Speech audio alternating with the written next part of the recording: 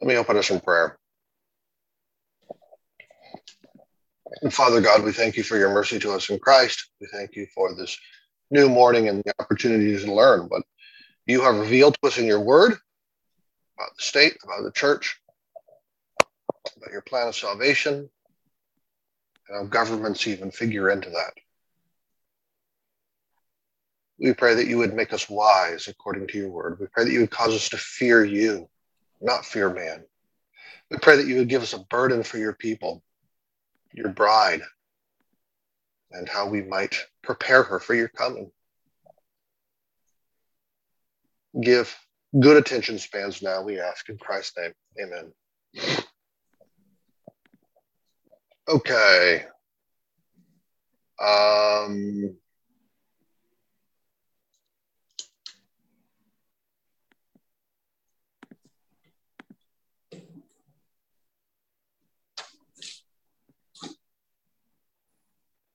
So the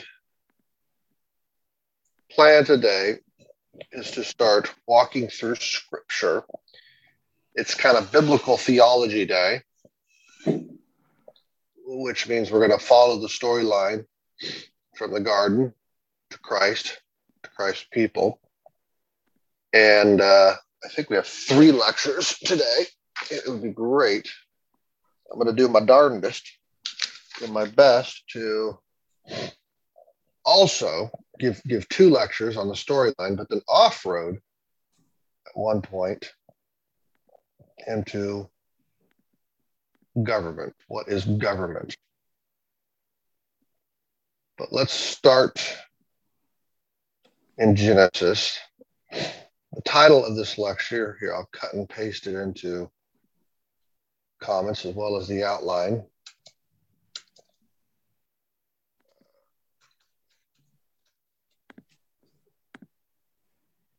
Chat, everyone. Lecture 4, you see there, the Bible's priest-king storyline from Adam to David. And then you see the outline, okay? Even you guys in the classroom, you have that? You get that outline to the brothers in the classroom?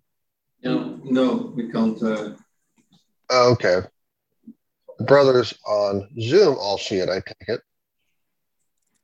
Yeah. Yes, I'm getting thumbs up. The brothers in the classroom don't see it. If someone on Zoom drops it on WhatsApp, people can pick it up. So someone on Zoom drop it onto WhatsApp, and most people in the class get it. Yeah, I will. Just for you, Jay. Thank you. There's the teamwork, guys. There's no I in team. All right. So yeah, the title of this lecture is the Bible's priest-king storyline from Adam to David for note takers in the classroom. Bible's priest-king storyline from Adam to David. I have 5 points, A, B, C, D, E. Here's A. Talk about A. A, God, the author of creation, possesses all authority over creation. God, the author of creation, possesses all authority over creation. All right. And it seems right to start with God, after all. First couple of chapters of Genesis, we discover he has authority over all the nations of the earth as a consequence of the property of his role as creator. So if you make a game, you get to write the rules of the game. Right? When you were a little kid, you set out little army toy soldiers on the field. You got to write the rules of the field. The author has authority, right? So by virtue of being creator, he's also ruler of all. That is the origin of all authority, right there. And that's precisely what we see the movement from Genesis 1 to Genesis 2 is the creating God of Genesis 1. He becomes the ruling God of Genesis 2, who establishes the social and moral boundaries of Adam and Eve's lives. Do this, don't do that. I created you. And we can say at least 4 things about the creator's authority, Okay, 4 things about the Creator's authority. Number 1, it's absolute. It doesn't require Adam's or anyone's consent. It's absolute. Number 2, it's legitimate. That is to say, it's morally right. Unquestionably morally right. Well, by what right do you do that? Well, by right of the fact that it's absolute and it's legitimate. Number 3, it's comprehensive. There's no distinction between public and private in God's kingdom. Everything belongs to him. You know the Kuyper quote, every square inch, right? And then it is 4th, authorizing. You might say generous. God, and this, I think in some respects, is a property of the fact that it's triune. The Father gives to the Son gives to the Father, gives to the Spirit, and so forth. He uses it to authorize rule in others, which brings us to humanity. B, letter B, Adam. God commissions the first priest king. And the whole Bible story then starts with God's covenant with Adam. God created Adam and immediately installs him as king over the rest of creation. He says to Adam, Adam, be fruitful and multiply, fill the earth and subdue it. Rule the fish of the sea, the birds of the sky, and every creature that crawls on the earth, right? Genesis 1:28. So Adam was supposed to push back the borders of Eden. He was supposed to fill the land with children, to subdue new territory, to rule over everything. Adam and Eve were a king and queen over creation. Yet besides being real historical people, they were also every man representing all of us. Right? The first Adam. We'll get another every man, but right now we have just the first every man representing all of us. You know, like those medieval plays where every man speaks for everyone. Psalm 8, of course, affirms this. It teaches us that God has made us king over all of us, every man, like creation, or like Adam. What is man that you are mindful of, and the Son of Man that you care for him? Yet you have made him a little lower than the heavenly beings and crowned him with glory and honor. You have given him dominion over the work of your hands. You have put all things under his feet, all sheep and oxen, and also the beasts of the field, the birds of the heavens, the fish of the sea, which passes along the paths of the sea. So there are those 3 domains again, right? Sky, earth, sea. It's crown. It's not so much Adam here, it's man. What is man? He stands in for all of us. Adam does. We're all created kings and queens. Every person, brothers, you have ever met was created by God to be a king or queen of creation. Your brother or sister, your colleague, your children. The homeless guy you pass at the entrance of the tube. The Muslim, the unborn child. Yet not only were Adam and Eve kings, they were also priests. Genesis 2:15, Adam, you must work and watch over the garden. Verse 19, you must name the animals. Verses 15 and 16, you can eat this, you can't eat that.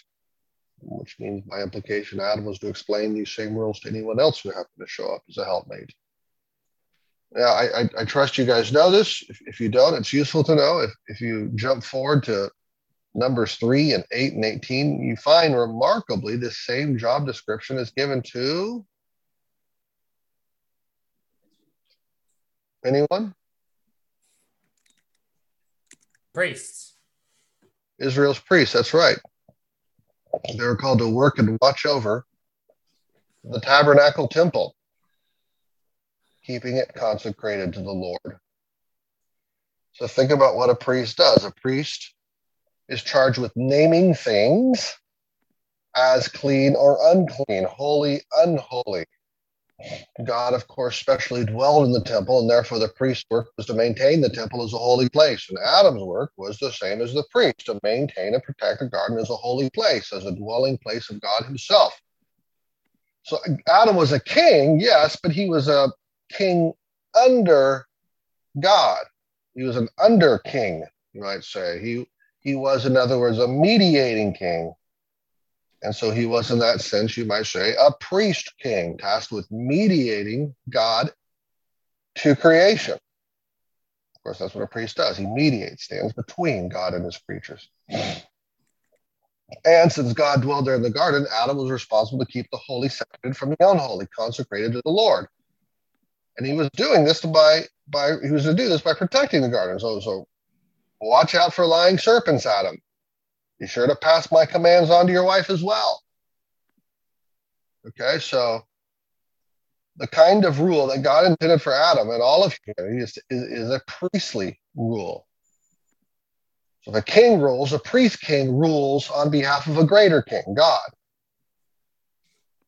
And a priest king ruling on behalf of God is to work to protect what is holy.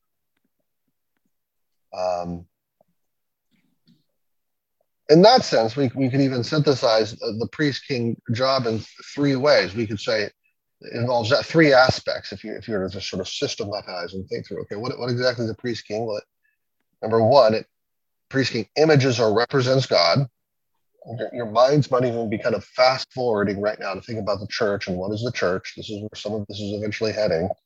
A priest king images or represents God, right? We're identified with God.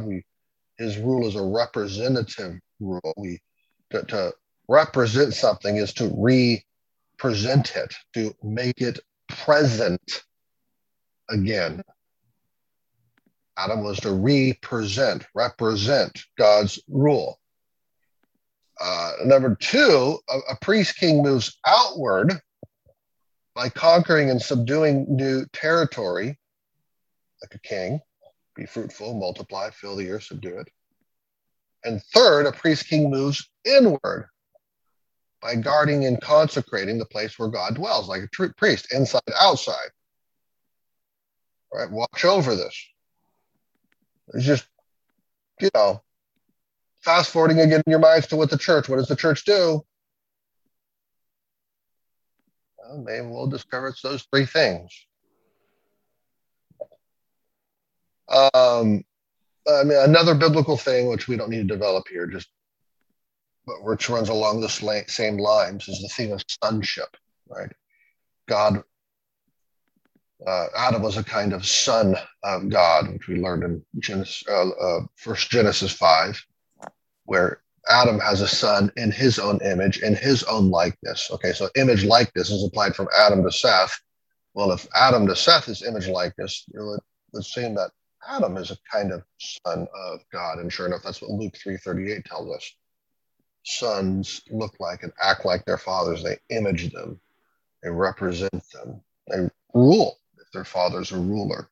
But anyhow, that's another thing. Israel, of course, then has become a son. And then we have the beloveds. David is a son. And then I'm not going to follow that theme. Back to the storyline. Adam doesn't fulfill God's call to live as a priest king. He doesn't represent God's rule, but speaks out his own rule. So God fires Adam, as it were, as a result of his unfaithfulness, evicts him from the garden. Shows up for work one day. Sorry, you've lost your job. And humanity outside the garden proves utterly wicked, and so God destroys humanity in a flood, and he starts again with Noah as a new Adam. This is letter C, by the way. Noah, God raises up a new Adam. Letter C, God raises up a new Adam. So if you turn to Genesis 9, where you see God's covenant with Noah, or rather, let me say that, where God's covenant with Adam was implicit, God's covenant with Noah becomes explicit. God's covenant with Adam is, as it were, by virtue of creation. It doesn't need to be made explicit because it's set up in the very structure of the thing itself. This is your life. I've just created you. This is what you will do. So that's where you find the covenant with Adam in Genesis 1 and 2. Genesis 9, it's then made explicit.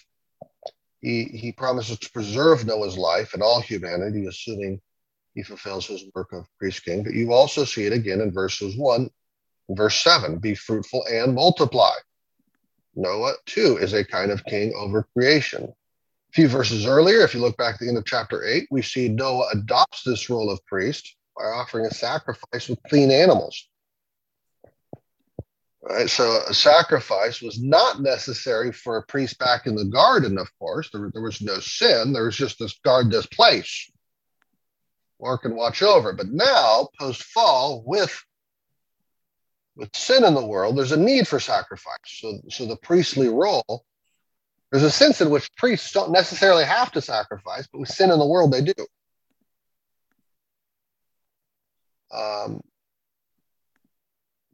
Dr. Leeman, would you consider the covenant with Adam a covenant of works? I don't use that language. You can use that language if you want to. I tend to not use it. The covenant of works, as you guys know, is a theological construct that Presbyterians and many Reformed Baptists will use to sort of put together different aspects of different covenants. You know, it's the flip side of the covenant of grace. And as I'm walking through with you, I'm simply going to refer to the biblical covenants. I'm not going to refer to these theological covenants, theologically construed covenants of works and grace. One, I certainly don't like what Presbyterians do with it. They use it to smother the biblical covenants and create things which don't exist, like baptism.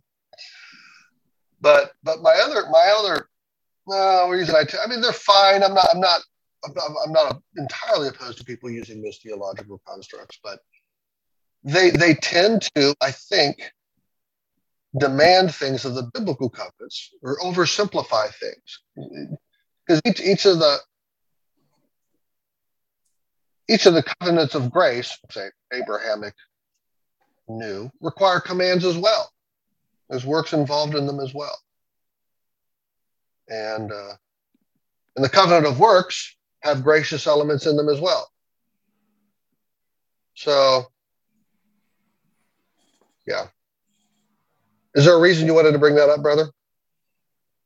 Well, just to know your position, and because I'm reading something about covenant theology, and some progressive covenantalists don't agree with the definition of covenant of works in the Garden of Eden. Brother, I am a progressive covenantalist. Okay, beautiful. So you sniffed that out. I'm right there. Okay. Yeah, thank you. So keep reading whatever that is. I'm sure it's right.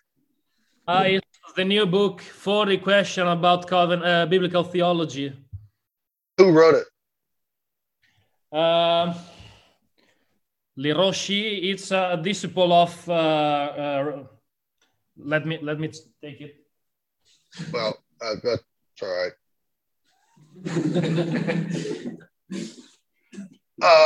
Well, listen, I'm gonna go ahead and proceed here. Then we're at letter D. Abraham, God promises to fulfill what he commands.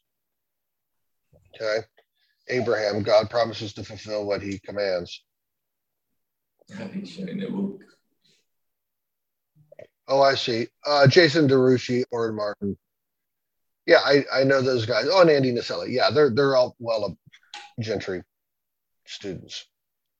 Yeah, I would probably trust almost entirely what's in that book. I mean, it would express my own views.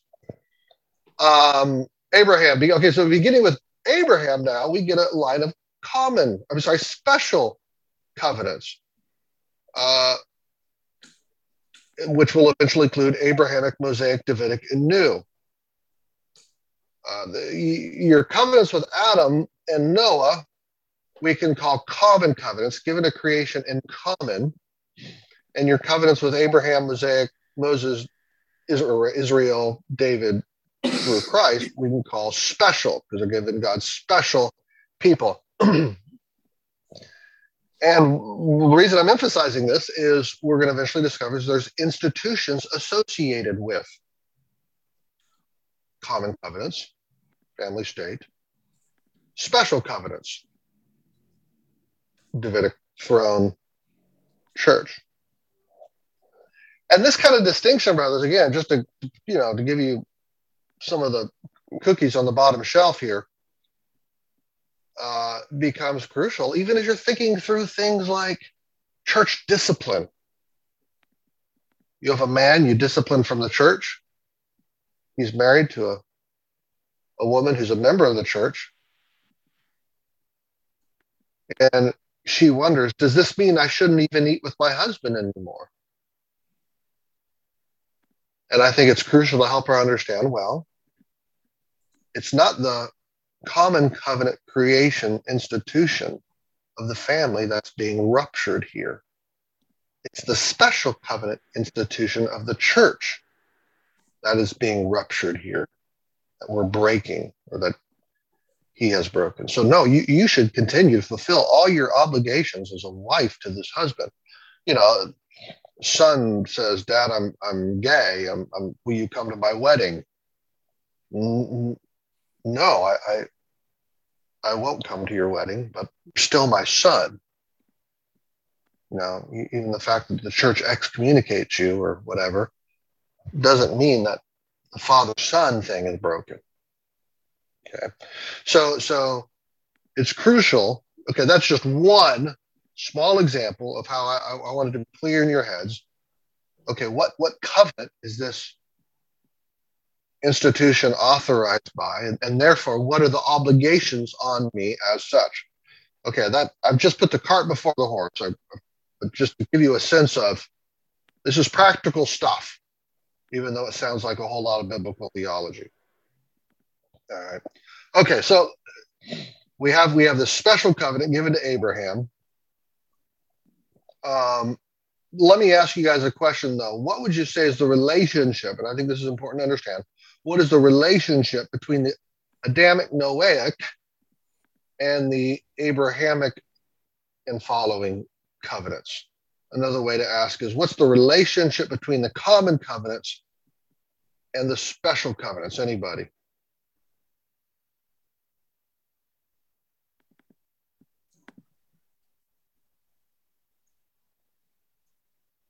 The special covenants maybe are related specifically to Christ, pointed to the future Messiah, when the general covenant, not.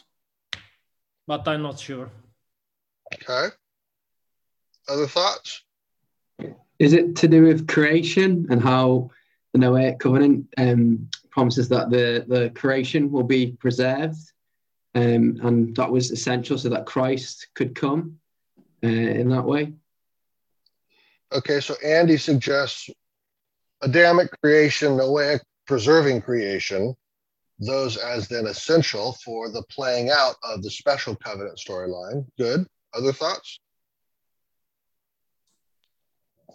Are you thinking of the fact that the special covenant storyline will lead to the restoration of God's initial good design for creation that is sort of spoiled under both the Adamic and the Noahic covenants? Okay, so Ian Randall takes a slightly different take. Is it the fact that special covenant, he says, restores the Adamic plan? Does I understand you correctly? Yeah, maybe restore is not the best word, because it implies going back to square one. And I think the fulfillment of the special covenant is more than just a return to a kind of Edenic state. What if we just use that word you just used right there, fulfill? That would be a good alternative. Okay, there's actually, I think there's two ways we need to connect them, and I think we're kind of there. We sort of articulated them. And again, this is going to be crucial for understanding the relationship between the church and the world, and your mission of the church. To foreshadow some of the cookies we'll get out of this. The first thing to notice is look back at Genesis 1:28, and God blessed them, and God said to them, "Be fruitful and multiply." Now flip up to Genesis 9:1, and God blessed Noah and his sons and said to him, "Be fruitful and multiply." What parts of speech, brothers, are "be fruitful and multiply"? This is an easy one. This is a softball. What part of speech? Imperative, command. It's a command, imperative, that's right. Okay, now flip to Genesis 12. No, Genesis 17. Look at Genesis 17, verse 2. Well, we're going to do a little Bible flipping real fast here, okay? Genesis 17, verse 2. And I will make my covenant between me and you and may multiply you greatly. I will make you exceedingly fruitful. I will give to you and to your offspring. I'm sorry, that was verse 6. Verse 8, I will give to you and to your offspring after you all the land of Canaan. Now flip to chapter 22, verse 16. Chapter 22, verse 16. Because you've done this, he says, I will surely bless you. I will surely multiply your offspring as the stars of heaven and as the sand that is on the seashore. Flip to chapter 26, verse 24. Chapter 26, verse 24, the Lord talking to Isaac now. Fear not, for I am with you and will bless you and multiply your offspring, okay, for your servant's Abraham's sake. And then chapter 28, Isaac blessing Jacob. Chapter 28, verse 3, God Almighty bless you and make you fruitful and multiply you, that you be a company of priests. One more, Exodus 1. Exodus 1.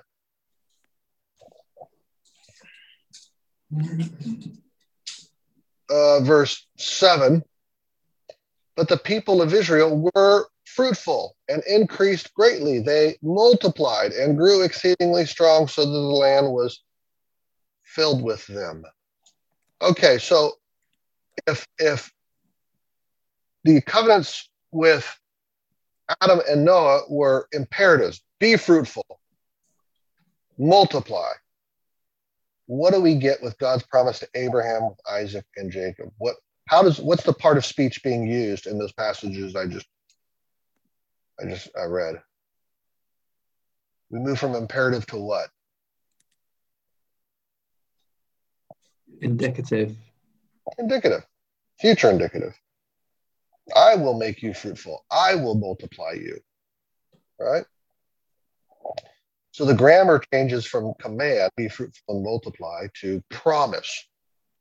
Indicative, future indicative, promise. I will multiply you. So okay, what's the relationship in this regard between the common covenants and the special covenants?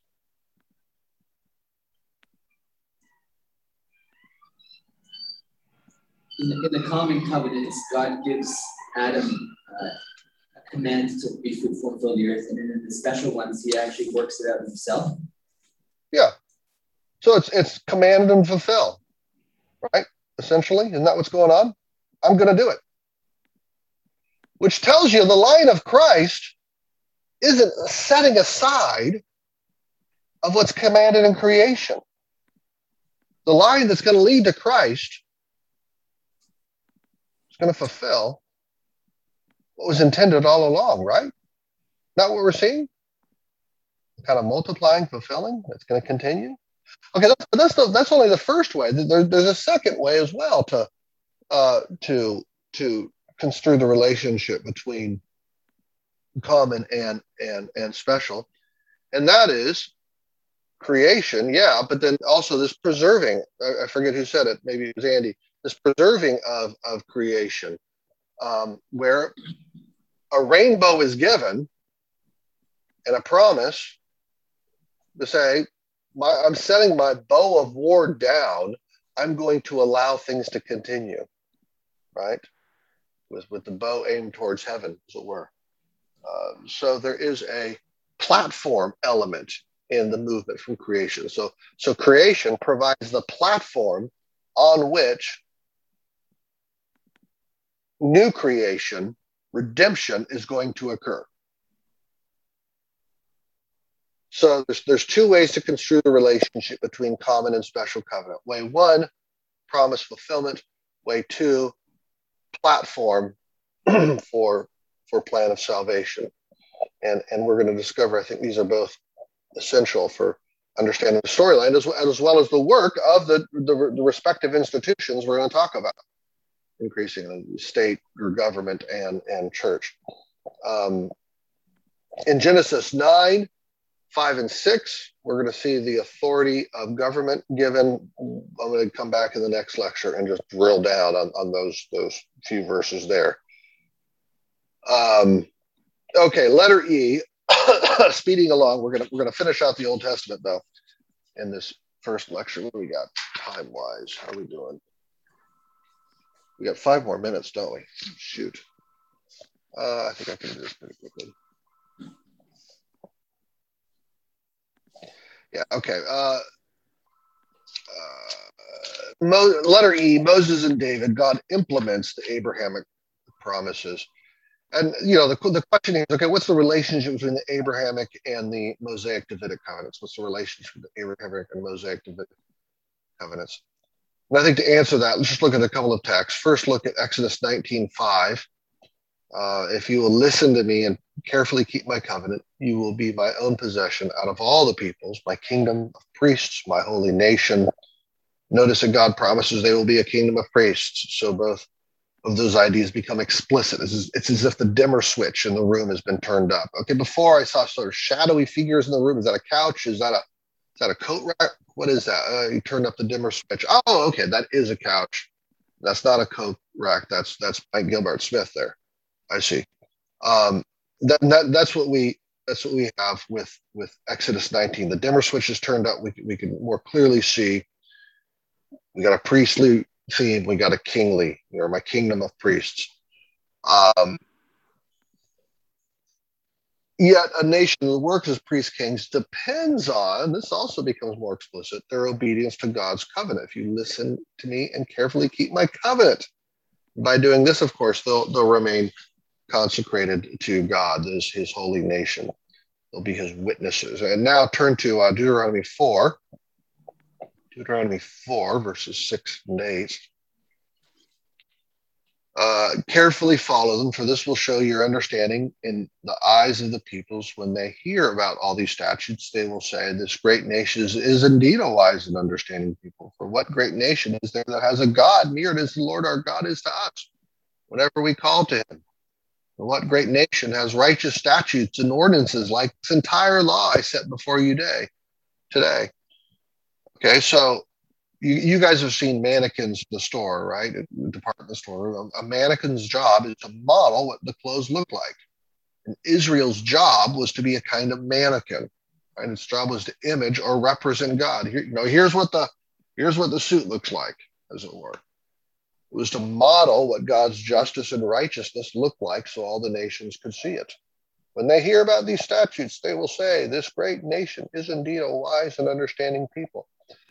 So the Mosaic covenant was a device for implementing Abraham and before him Adam's priestly rule. And God would then employ Israel and his Davidic king to fulfill this office he first gave to Adam. Okay? So he would take this job he had given to Adam and Noah and then Abraham, the sons, and go corporate with it, you might say. It's not just one man being called to the office and said, here's your job. It's a whole company. I have a job for you. And the Mosaic covenant would teach these Abrahamic descendants to walk in the way of justice and righteousness so they could represent God's way of righteousness and justice to the nations. It would demonstrate what holiness looks like by being a people consecrated to the Lord. So what's the relationship between the Abrahamic and the Mosaic Davidic? It's Abrahamic is the promise Mosaic Davidic is implementing or administering that promise, you might say. That's the relation. Promise, Abrahamic, implementing or administering the promise. Mosaic Davidic. Of course, that meant separating out also, and here's another feature of these two covenants, separating out a class of citizens known as priests. And the purpose of this office was to highlight the specific lesson of what it means to be holy or consecrated to the Lord. You might say they were to be an object lesson for what it means to be a priest. I remember when my girls were little, I took them to the Museum of Natural History, and we stood before this big stuffed buffalo. And on the railing, you couldn't go up and touch this massive stuffed buffalo, but a little patch of fur on the railing you could touch. Right? Here's what the buffalo feels like. Here's a little patch of fur. Right? These museums, these priests, were the little patch of fur. That's what the Levitical priests are.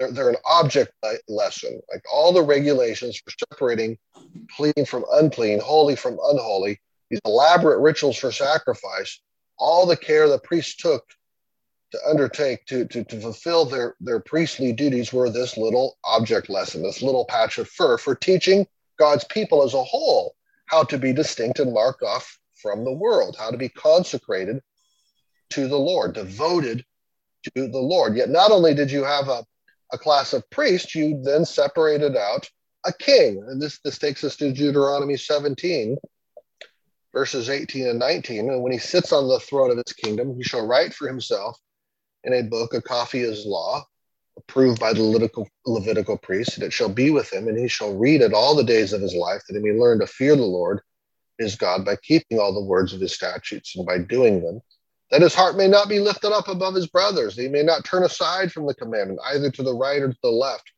so he may continue long in the kingdom, he and his children in Israel. So again, what do we have here? We have another little patch of fur, another little object lesson to teach us about the real thing. These kings were to rule, but they were to rule under God, right? Reading his law. They were to put themselves above their brothers. So do you want to know what a priestly king is like? Well, look at these two patches of fur. Touch them both. Now, people, you are to be like that. And God's covenant with David, like his covenant with Israel through Moses, was part of implementing or administering this Abrahamic promise, okay? And I will make your name great, like the great ones of the earth, 2 Samuel 7. So the king of Israel bore a special relationship with God, such as the son of David was the son of God. Not only that, but the king of Israel had a unique role in relation to God's covenant with Israel. He was not a priest per se, but he was priest-like, covenant mediator, representing God's justice and righteousness as covenant Lord to the people, and also representing the people to God, embodying them in their cause before him. Okay, so in short, the role of king was not to be a priest, but his rule was to be priestly. So, what might we say the last comment, brothers? I'm 3 minutes over, but last comment. What might we say the mission of Israel and its kings? Well, together, the mission of Israel and its kings was to do what Adam and Eve were called to do, to be priests and kings in all of life, imaging or representing God by being consecrated to him, right? In all of life, what you eat, who you sleep with, how you spend your money. It's not like Israel had a religious area of life and then a political or cultural area of life. All of their life was to be under the lordship of Yahweh. And in so doing, show the nations what God is like. But at the same time, the Israelite king was to preserve the lives of the people. So there's that element as well. When we come back after break, I'm going to go back to Genesis 9, 5, and 6 and look particularly at this kingly role through government and that institutions. Okay, so if you have any questions from this session, save them. We'll come back in 20 minutes. Well, it is 6:25.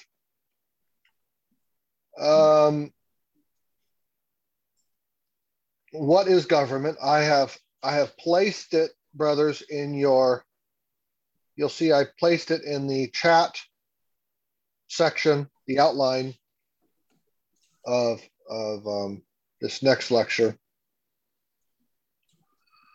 I think that in some sense, it's going to feel like we're peeling off right now into political science class. But I think these are things that you tend not to hear pastors and churches and Sunday school classes and whatnot talking about. Yet I think it's crucial to understand these things, to understand how it is we're to engage politically. And so we're going to go through theories of government here, right? For a moment, from the Bible, and purposes for the government from the Bible, and limits of the government from the Bible. I think it's important that you as church leaders understand these things. If you need to know your own job description as a pastor and the church's job description, you also need to know, I think, the government's job descriptions. All right, so that's what we're going to think about now.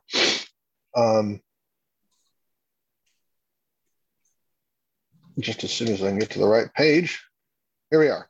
Okay.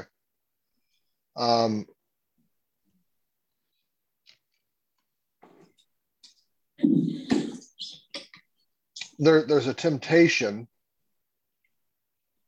I'm under A.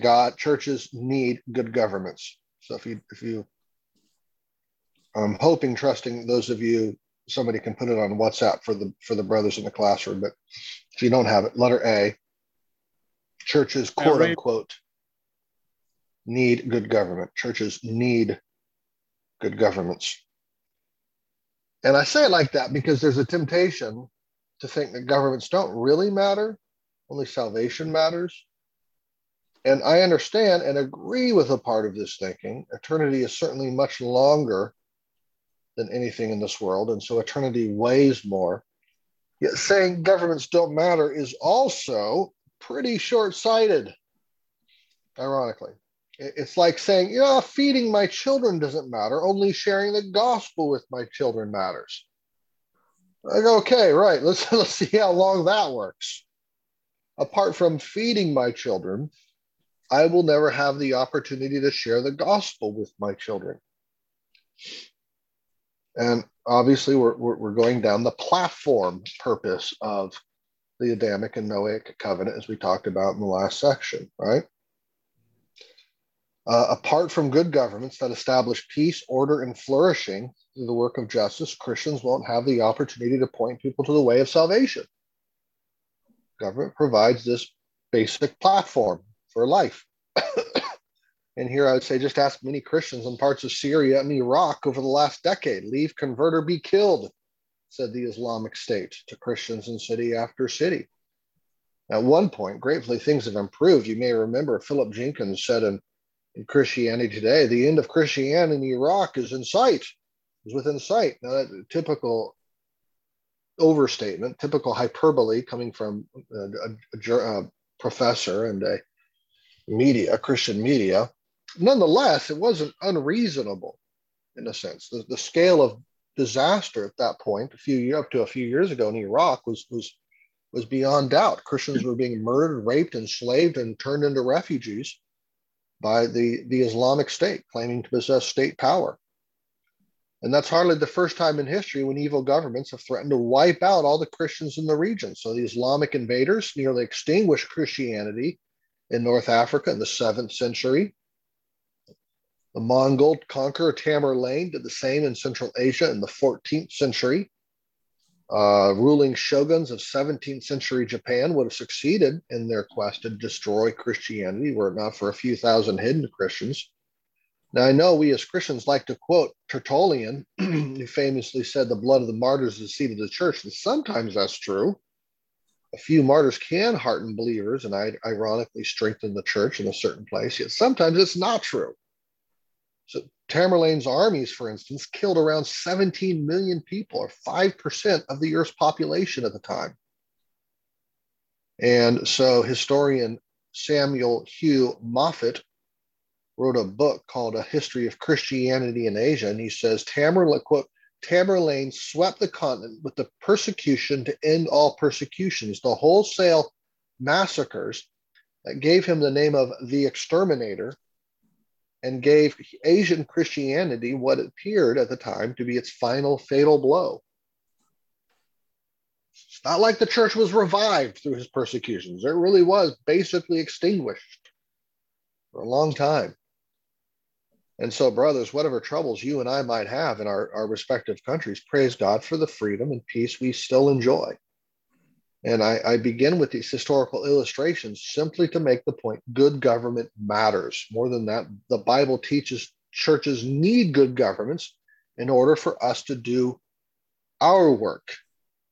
Indeed, this is why God gave authority to human beings to establish governments in the first place. And fundamentally, God gives, this is letter B, servants or impostors. Letter B, servants or impostors. Fundamentally, God establishes governments to serve all people, but his own people, I would say, especially. That may be hard to believe because so many of them oppose us, opposes people, but that's what it's there to do. And broadly speaking, I would say there are two kinds of governments that show up in the Bible: those who know they are under God, and those who think they are God or are equal to God. We talked about this a little bit yesterday, but just to repeat, the first kind, who know they are under God, tend to protect God's people. The second kind, who think they are God or are equal to God, attack God's people. The Egyptian pharaohs thought they were gods. The Babylonian leaders thought they had a special relationship to God and could speak, as it were, for God. And in both cases, they attacked God's people. The first kind, under God, knows they are servants. The second kind doesn't, and they act like divine impostors and beasts. Psalm 2, Revelation 13 and 17. The first kind is more likely to drive in their God-assigned lanes. The second kind is going to drive outside of them. Now, obviously, you know that no governments are all good or all bad. Even the worst governments help the traffic lights to work. And the best governments spend money they shouldn't. And God employs the best and the worst both for his sovereign purposes. So think of the death of Christ at the hands of Pilate. Pilate served in spite of himself. And all governments are God's servants in that sense. Still, beastly governments ordinarily make the work of God's people much harder, sometimes impossible. And Christians should therefore study what makes the difference. And insofar as we are given any stewardship, we should put our hands to building one kind and not the other, and we should pray for one kind and not the other. Okay? And just as we need to learn to read before we can read the Bible, so we need good governments providing peace and safety before the church can do its work. You can't get to church if you're bludgeoned by bandits on the way. The terrible reigns of the Islamic State, Tamerlane, prove the larger point in reverse. Governments really can impede the way of salvation. Right? Okay. One more thing on that. I would say in that sense, the purpose of government, you could say, is like the guardrails on a mountain road, mountain highway. If the immediate purpose of those guardrails is to keep the cars on the road, the proximate purpose is to keep them on the road. The larger ultimate purpose is to help cars to get from city A to city B. And likewise, I think we can say the immediate proximate purpose of government is justice, peace, and order. Everyone should benefit. The larger purpose of government is to serve God's and the church's redemptive purposes. It builds a stage, a platform for the story of redemption. So states play a preservative role in and of themselves, but they exist to serve the larger purposes of redemption. Any questions on what I've said so far? Is that all clear?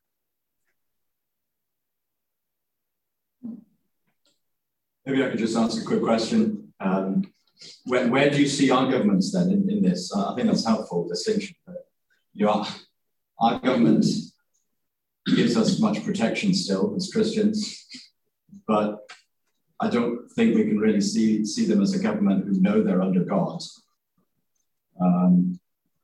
How would you see that? Somewhere in between? Yeah, I mean, I think most of the time you're going to have it's somewhere on the spectrum, right? It's not a light switch. It's not a binary thing. It is more of a spectrum thing, and there is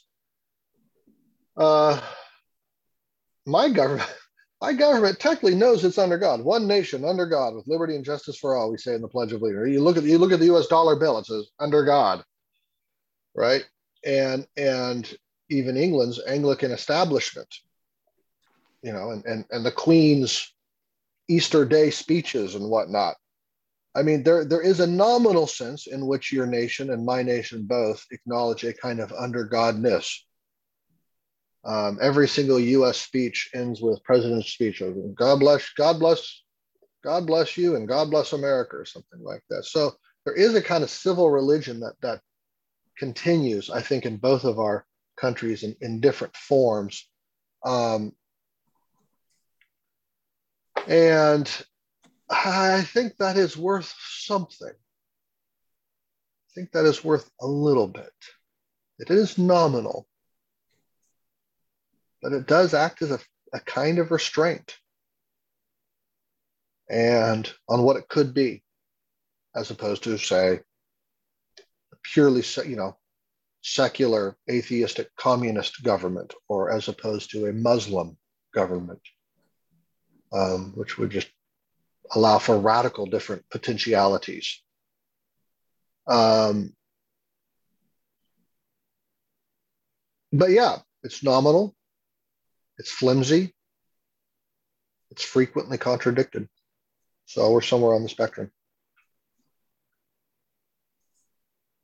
Good question. Anything else?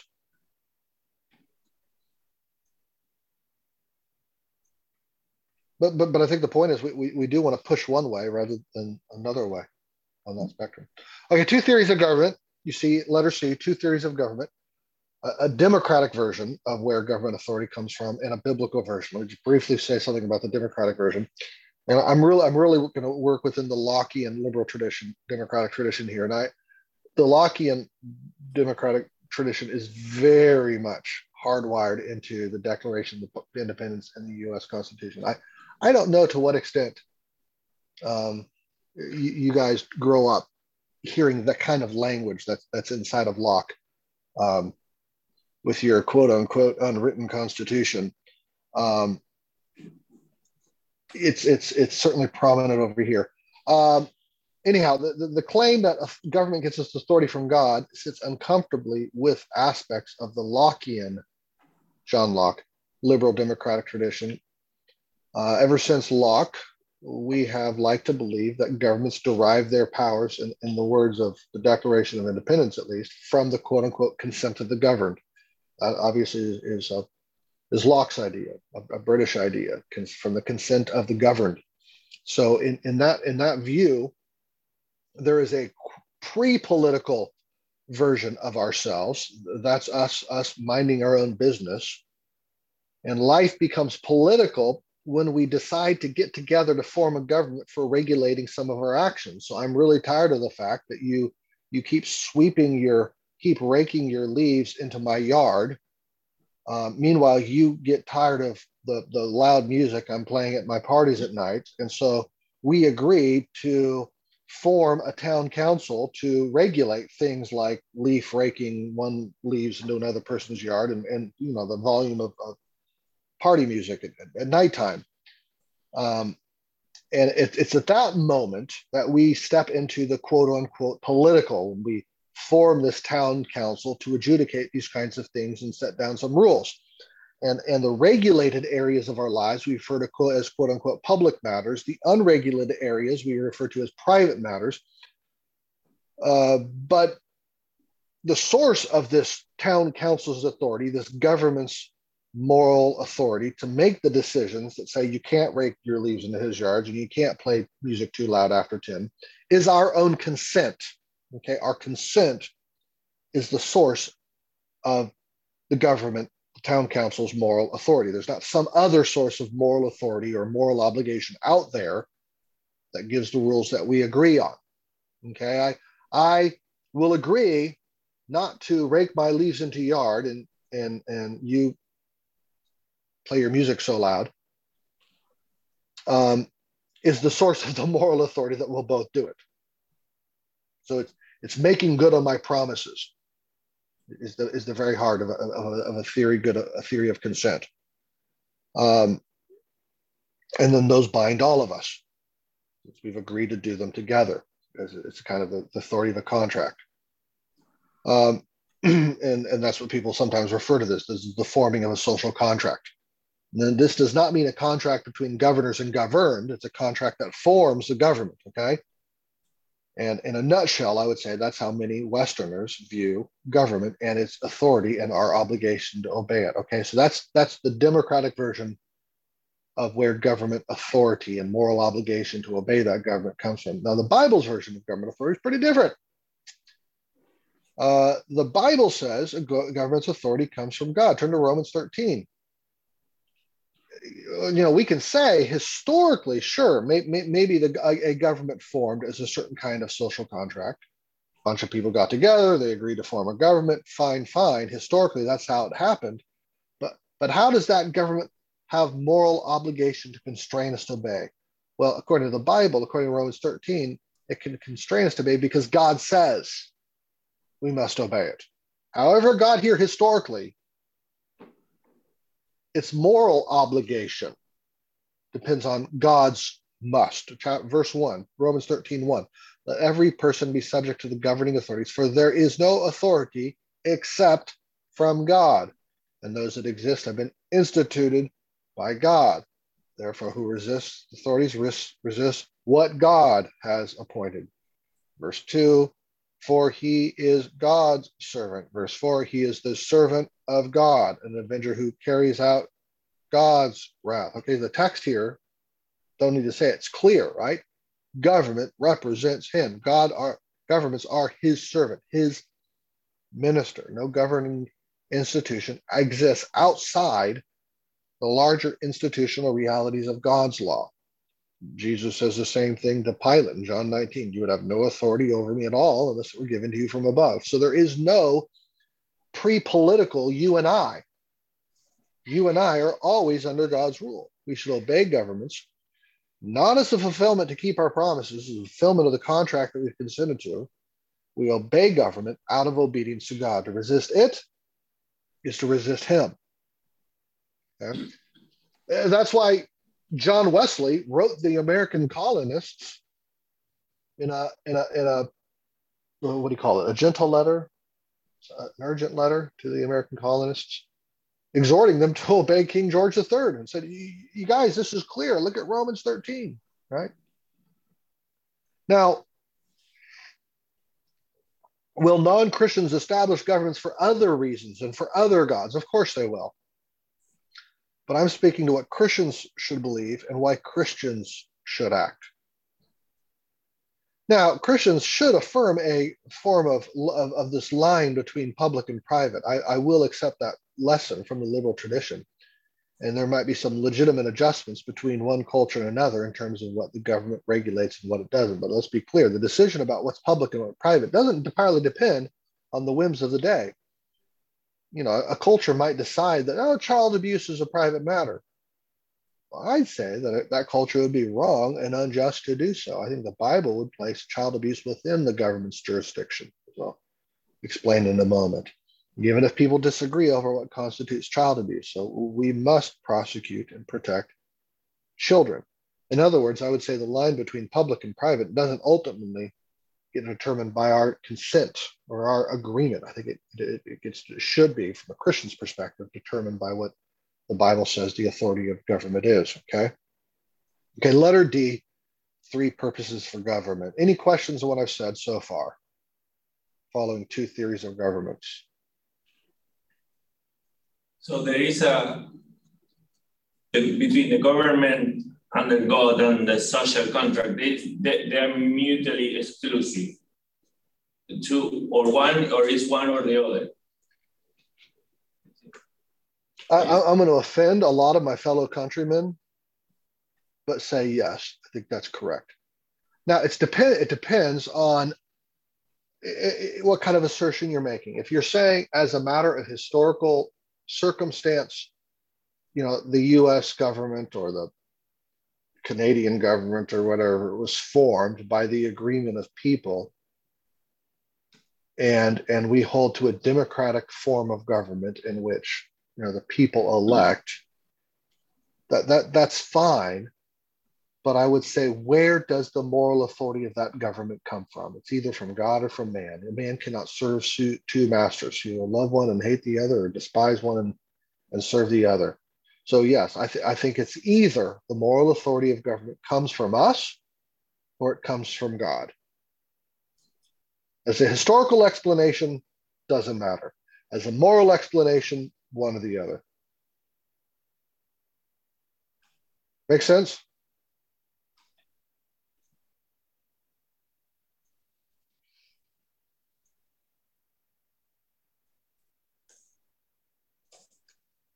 Okay, three purposes of government.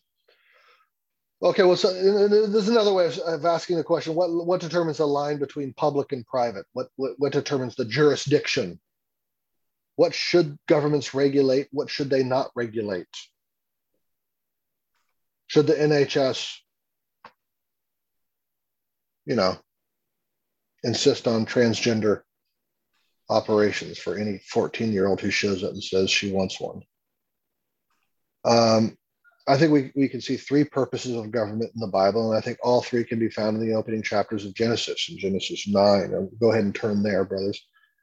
But just to review, chapter 1 told Adam and Eve to be fruitful and multiply, fill the earth, subdue, and have dominion, made them kings and queens so that creation would flourish and thrive. We thought about the trouble is, of course, they reject God's plan, got to work for ruling themselves in chapter 3.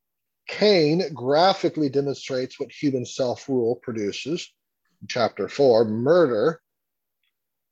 And therefore, God repeats the commission he gives to Adam and Eve in chapter 9. Look at 9 verse 1, be fruitful and multiply and fill the earth. Yet he then makes provisions for human violence. He makes provision for the Cains killing the Abels. You see this in verse 5. Look at verse 5. And for your lifeblood, I will require a reckoning. From every piece, I will require it. And from fellow man, and from his fellow man, I will require a reckoning for the life of man. Whoever sheds the blood of man, by man shall his blood be shed. For God made man in his own image. Notice there in verse 5, how many times does God say, I will require? Softball. I guess the phrase softball, does the phrase softball make sense to you? You guys don't really play softball, do you? Easy one. 3. 3 times. Is it by consent? No, God requires it, right? I will require. Government is not something human beings have created or contracted. God is the initiator of government. He makes these requirements of us. And what exactly does he require? Well, it says a reckoning, at least in my translation. And this is how God authorizes human beings to use force against one another in the face of injustice. And I think this authorization provides the first step in understanding God's purpose for government. Okay, purpose 1. You see this in your outline. Purpose 1, to render judgment for the sake of justice. This is the most immediate and proximate purpose of government, to render judgment for the sake of justice. And notice what the reckoning requires here. It's life for life, right? It's not life for stealing a horse or life because you hold different religious views. It's life for life. There's a principle of mathematical equivalency and fairness built into God's authorization right here. And so I think the implication is that lesser crimes should also be punished with matching penalties. Eye for eye, tooth for tooth, right? So whatever the severity of the circumstances at play, at the end of the day, it's about justice, and God requires it. And it's this divine requirement to shed blood for blood that provides government's authority with teeth. It can require you to pay your taxes or drive the speed limit or keep your employer from cheating you. It possesses the threat of force, and that threat is a morally legitimate one, says God. I require it. It gives a government the right to defend its citizens from foreign invaders. I think you have a theory of just war bound up in these verses. And it gives them the right to imprison people for life when they take that life from others. And this life for life principle, I think, is perhaps most obviously demonstrated in discussions about capital punishment. Now, you and I can argue about whether life imprisonment or capital punishment is a more just and better way of establishing a reckoning, but here's a point we must not miss, and that is that the punishment given for a crime, whatever form it might take, is not merely about retribution or paying someone back. It's not just about deterring future crimes or rehabilitating the offender, prominent theories of punishment these days. Rather, punishment most fundamentally is, in fact, ironically, about affirming the life and worth and value of the victim. Look at that last phrase in verse 6. Whoever sheds the blood of man, by man shall his blood be shed, for God made man in his own image. So taking the life of the killer demonstrates the fact that the life of the person who has already been killed really is worth that much. It's that valuable. After all, it was life in God's own image. So suppose, I lose your diamond ring, your wife's diamond ring, and I say, I'm so sorry. Here's a stick of gum. My guess is that you would not feel justly compensated. You would feel justly compensated if I gave you something of equal value to the ring. Justice must acknowledge the value of your wife's ring. It was valuable and precious and beautiful, right? And ironically, the refusal to even consider the possibility of capital punishment, typically argued as a way of affirming a murderer's life, undermines the value of the victim's life. It says, yeah, that murder was bad, but yeah, it could be weighed out against a few years in prison. But I think the mathematical equivalency of blood for blood affirms the value of the shed blood. It yields a reckoning. It doesn't undo the crime, but it acknowledges fully for a watching universe the gravity of what's been done. It offers justice. And justice, the rest of the Bible teaches, is a beautiful thing. It protects the downtrodden, the oppressed, the hurting.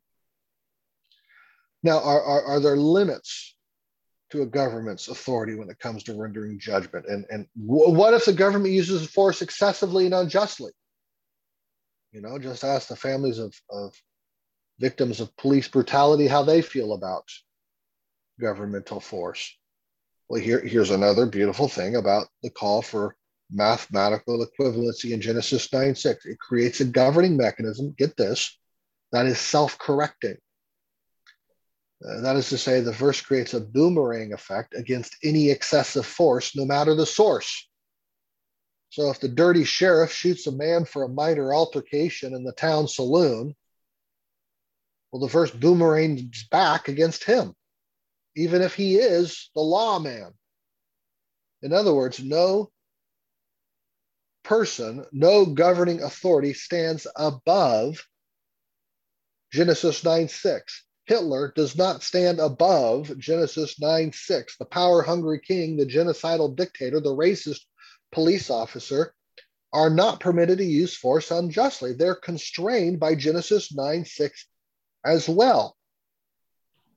So when you have an unjust government, you should work to correct the injustice, even if it's perpetuated by the one in authority. Why? Because God requires it, says verse 5. So if you're going to make an argument for the American Revolution or any revolution, you have to make the argument that the government was using an excessive degree of force. It was acting unjustly by the principles of mathematical equivalency, and therefore, by the very rules of justice established in Genesis 9:6, we need to topple this government. That's how you would make the argument. Now, you can go back to any specific historical instance and say, this revolution did not meet those qualifications. But if you're going to make the argument, that's how you make the argument. And I think as we continue reading the Bible, what we see is that justice remains the purpose of government. God grants authority to human beings to form governments for the sake of establishing a preliminary this world justice. 1 Kings 3:28. And all Israel, write this down, 1 Kings 3:28. And all Israel heard the judgment the king had rendered, and they stood in awe of the king because they perceived that the wisdom of God was in him to do justice. Need wisdom from God to do justice. Write this down, Proverbs 20, verse 8. A king who sits on the throne of judgment winnows all evil with his eyes.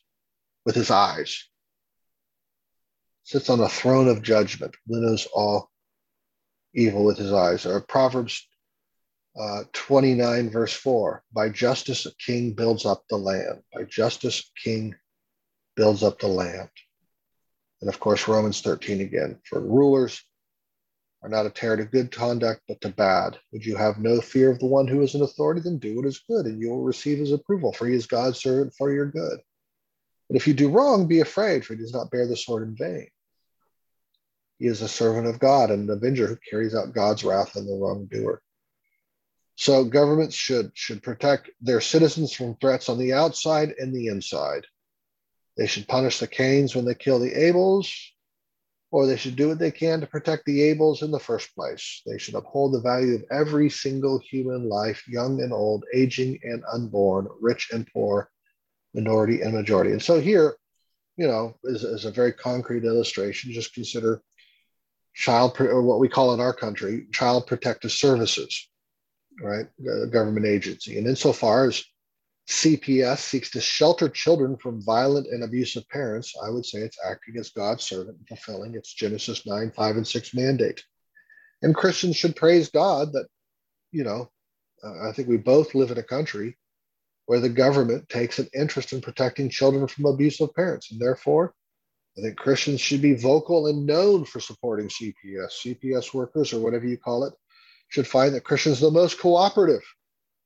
And church pastors likewise should not treat reports of abuse against children of members as an internal church affair, but recognize that abuse belongs to the state's jurisdiction and report those cases. Right? Even recently, had a pastor who's one of the elders' wives reported it to the state, and the parents of the child being reported on were angry at the pastors and the elders for standing behind this elder's wife, who said this is a church matter. Well, no, it's not. This is a state matter. Right? That's purpose one. Okay, purpose one, to render judgment for the sake of justice, the most proximate, explicit. Purpose two, to build platforms of peace, order, and flourishing. To build platforms of peace, order, and flourishing. So governments don't possess the authority to render judgment and establish justice for their own sake. The goal is to build a platform of peace, order, and flourishing on which humans can live in their lives. Let's get into the textual weeds here just for a second more. Notice the context of Genesis 9, 5, and 6. So God had punished the world through a flood and brought Noah and his family off the ark in Genesis 6 to 8. Verses 1 and 7 of chapter 9, look there then, are sort of like two pieces of bread on a sandwich.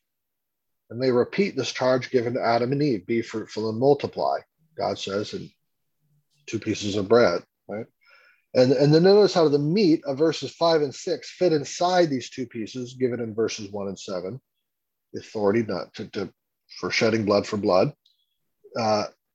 What that seems to do then is it facilitates this larger enterprise of filling the earth and ruling over it. Okay, so governments establish peace, order, and some measure of flourishing so that people can fulfill God's greater dominion mandate. That's pretty clear. So purpose one of government leads to or allows for purpose two. Justice leads to or allows for order and flourishing.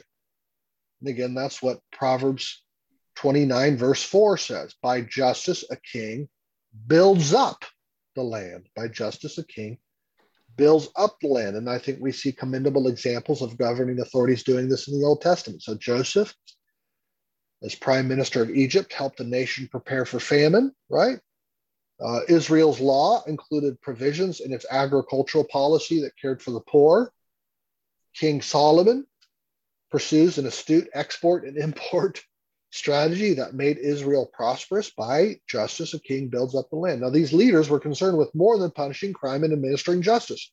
They were also looking to establish a foundation of provision from which people could pursue God's greater calling. Now, sometimes people describe government as a necessary evil, but I don't think that's right. Even in a perfect and unfallen world, someone has to decide whether cars are going to drive on the right or the left side of the road. Order must be established for people to flourish. I think a contemporary illustration of how governments bring peace and flourishing can be found in the work of federal aviation authorities. In my country, Federal Aviation Administration, the FAA. What does the FAA or your equivalent do? Well, they establish regulations on everything from the installations of rivets on the body of the aircraft to the requirement that pilots have a command of weather theory. Now, is this wrongful governmental intrusion? Is this going beyond God's Genesis 9 authorization? Well, you might try doing an internet search on commercial airline crashes due to pilot error or technical malfunction over the last 3 decades. And what you'll find is that dozens of major crashes have occurred from airlines in smaller, poor nations that don't regulate these things. But you will find only 1, maybe 2 among US or British airlines in that time. In other words, or just the wealthier nations generally. In other words, the regulations of our respective federal aviation authorities arguably save thousands of lives each year. And I would say this is tied to the government's mandate to do justice. And apart from such regulations, it's likely that greedy interests would, from time to time, compromise various safety standards for the sake of financial gain. So in other words, brothers, governments exist to build a platform on which human beings can pursue God's dominion mandate. It's a platform of peace, order, and prosperity, albeit one that should be tied to the more foundational call to produce justice. Now, does this mean governments possess a responsibility to fund healthcare or education or retirement programs or welfare programs for the poor? A little while ago, I was walking down the street on Capitol Hill, and I was a few blocks from the Capitol, and I walked past a group of 50 or so marchers with picket signs, and they were chanting, "Healthcare is our right. Healthcare is our right." Not a very creative chant, but welcome to an ordinary day in Washington, D.C.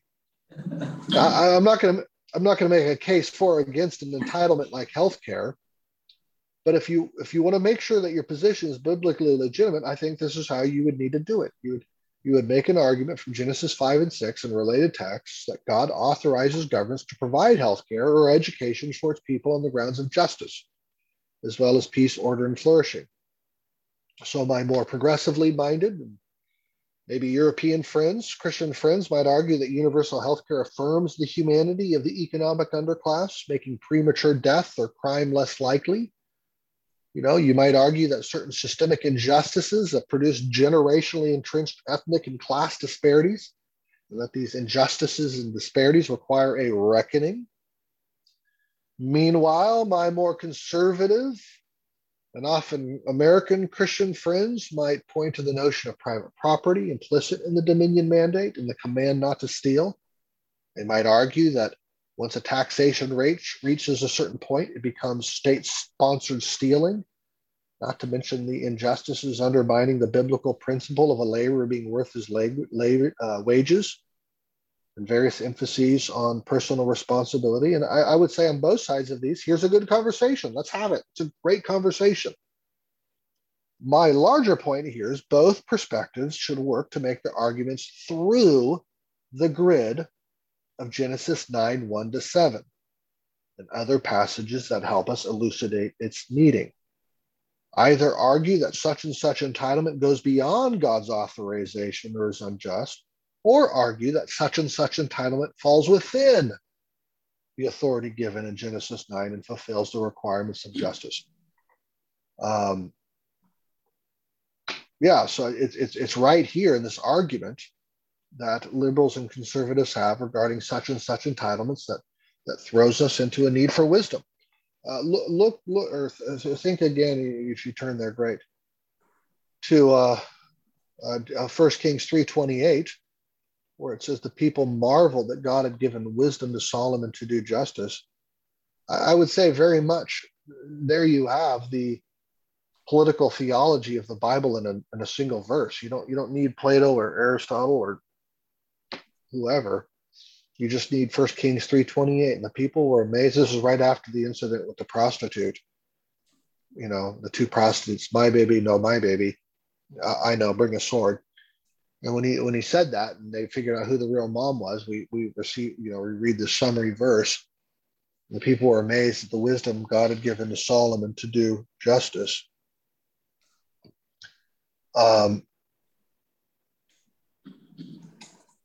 That's what we need. We need wisdom to do justice, and wisdom is not always clear. It's possible that in some circumstances justice is going to require an entitlement, while in other circumstances it wouldn't. Wisdom might say, look at these statistics, consider these trend lines and outcomes. An argument from wisdom for justice can make use of all sorts of common grace material. So what belongs in the government's jurisdiction, what doesn't? What's public, what isn't? Well, I'm not going to try to draw those lines for you precisely. I am trying to give you the grid to think it through. Okay. Let's see. It's 7:07. I assumed this lecture was going to go into the next one. I'll stop there. Any questions before we get to the next point, which we'll probably resume when we come back? Any questions on what I've said on points 1 or 2? Jonathan, I have a question, if it's okay. Yeah. It's an application really of the first purpose. Yeah. Here in the UK, I don't know if it's the same in the States. Here in the UK, if somebody is assaulted by someone, they have the police might ask them, "Would you like to press charges?" And you then have a decision to make about whether you want that person to be prosecuted for assaulting you. Yeah, it's the same here. Okay.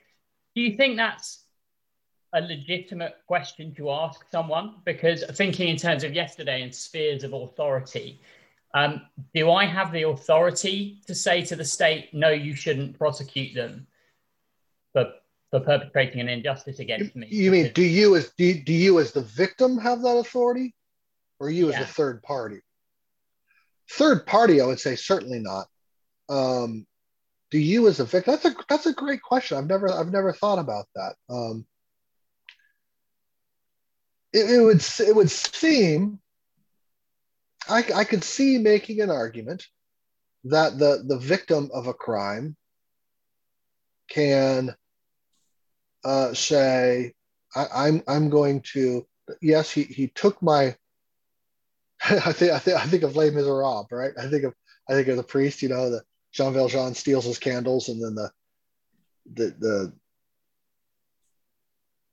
they show up, and the priest says, "Oh no, I gave him those candlesticks," and they're like, "Really?"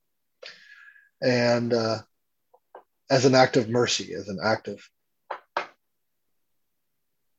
I suppose you could. Okay, you've stolen my horse.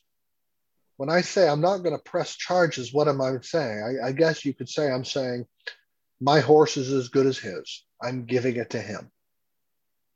Right at that moment, I'm giving him my candlesticks. It does seem like there would be space for something like that. Okay. I'm gonna forswear resentment. I'm gonna forswear a penalty. At the same time, I could see when making an argument. Ironically, it's actually not your obligation, not your place to do that, because the government possesses this authority. So, bottom line, I guess I could see going either way. I think I'd want to make room for mercy. So that's another whole area. Is there room for forgiveness, clemency, mercy by a government in cases of justice?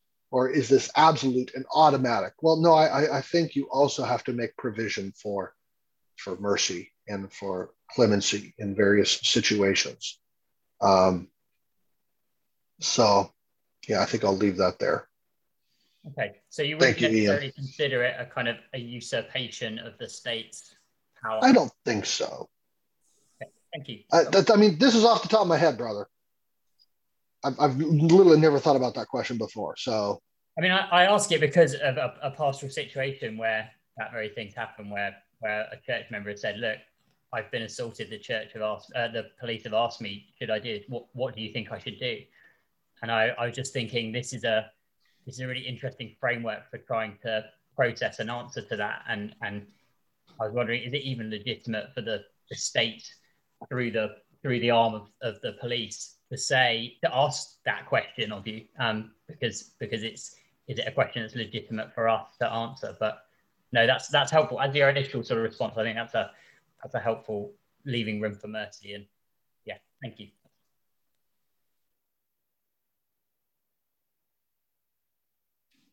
Yeah, I'd want to investigate other biblical passages on mercy and a king showing mercy and whether or not there's space for that. And I think you'll find that there is. So, any other questions, brothers?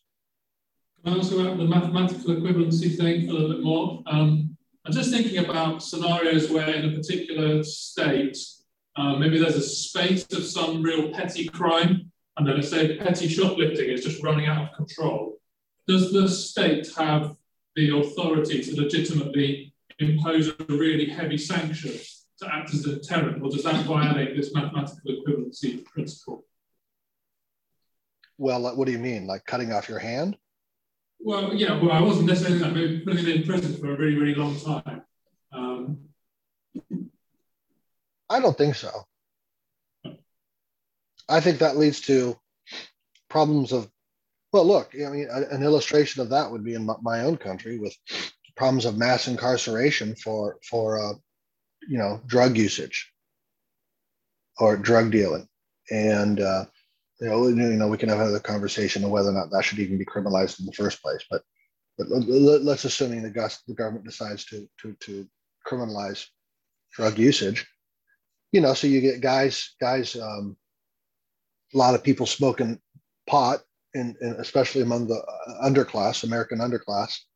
And so you have a massive number of minorities, especially in prison for minor drug possession charges, as a way of cracking down the war on drugs, Ronald Reagan 1980s, and that produces a generation of black fathers now in jail because they had a gram of marijuana that they were caught with. And so now we'll think about the reduplicating effects of that. You have a generation of children who's, 1 out of 2 of them, their parents, their dad was in prison for 7 years because he possessed a gram of marijuana. And that leads to problems in the family, and that leads to other crimes. And, it compounds, it gets worse, right? Through this problem of mass incarceration. The prison rates for America is terrible. So bottom line to your question, no. I think you need to maintain something like a mathematical equivalency. I think you need to pursue that. So now that's hard to do with time in prison. How do you measure time in prison with a certain crime? But yeah, I think you want to aspire to it to whatever extent you can. And even capital punishment. Think about the biblical standard for capital punishment: 2 or 3 witnesses.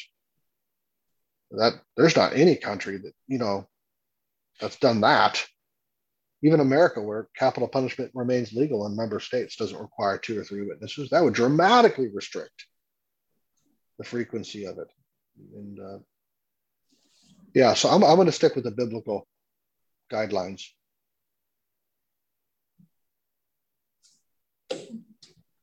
I mean, I'm in conflict. I think your framework, what you talked today, is brilliant and helpful. I'm trying to apply this because it's conversations about representations in regards to Black Americans and Americans handling slavery. The massive incarceration in the USA. So we remember those Reagan days, doesn't we? And it's complicated because Reagan in those days, they had a hand in the crack cocaine wasn't just a Black American thing. It came in. It came in through decisions made by Reagan's cabinet and people around us. So I'm trying to work out this framework and think, how do we apply this? How do I apply this biblically and think about just the systemic racism, what seeps through the states, and how do we apply this and thinking of the government? And, you know, you've got Jay-Z and all those boys, and lots of boys, and Eric Mason and the Harty, lots of Christian Black Americans, Christian and non-Christian, trying to work this out. So I find what you're teaching really, really helpful, but I'm just trying to really work, how do I apply this and thinking about the sort of racism, what comes through the government and everything. So I'm struggling with it. It's helpful, but I find it really, really painful upon my heart and spirit, if that makes sense. Yeah, sure. No, I think if I understand the question you're asking, and I might be misunderstanding, brother, so correct me, is the injustices that you see presently perpetrated in my own system are not a demonstration, an illustration of the outline I'm giving here that I think Genesis teach. In fact, I would say it's a corruption of what's here, which is why I said there's a brilliance in the whoever sheds the blood of man, by man shall his blood be shed, for man was made in God's own image. I said it's self-reinforcing. And what you get in a lot of these prominent public acts of injustice, you know, George Floyd, Breonna Taylor, kind of these prominent names that have been popular, at least from or well known, is because there was an excessive use of force. And so there is a right call to bring justice against the excessive use of force. Remember what I said? I said an unjust dictator or dirty town sheriff or racist police officer, the justice mechanism here boomerangs back and goes against him if he goes beyond what's required. So when you have a man who is clearly under the influence of drugs and behaving irrationally, you still don't keep your knee on his neck for 9 minutes to the point of killing him. I mean, that's an excessive use of force, right? It's just should even take the racial question of George Floyd out of it, just the pure human to human thing here. That's an excessive use of force. And that's why I think police officers need to be excessively careful to remain within the boundaries of justice. And when they don't, people get mad. I suppose you say this excessive force is only because it was made public. So Black Americans have been on the hand of excessive force for many, many years, from slavery to Ku Klux Klan. So it's hard to apply this when it's the system itself which is oppressive. So Nancy Reagan, just say no to drugs. Who are you kidding us? The kids decimated the Black community. So incarceration is a huge problem. It's how does one apply this when it's the system itself? And that could be the same conversation about racism in the UK. So I'm just trying to work out how do I apply this. Yeah, sure. Well, so then you need to make a it's not good enough just to say the system itself. Okay, what do you mean specifically? What specifically are you targeting? And you need to figure out how to make those fixes so that the quote unquote system itself isn't wrongfully using force, right? Mm-hmm. So I kind of feel like you're making my point, which is you need a system, you need a justice mechanism that properly renders judgment. And insofar it doesn't, you got to do something to fix that system. Right? Yeah. I don't get me wrong, I find what you're saying and teaching really, really helpful. Really, really helpful.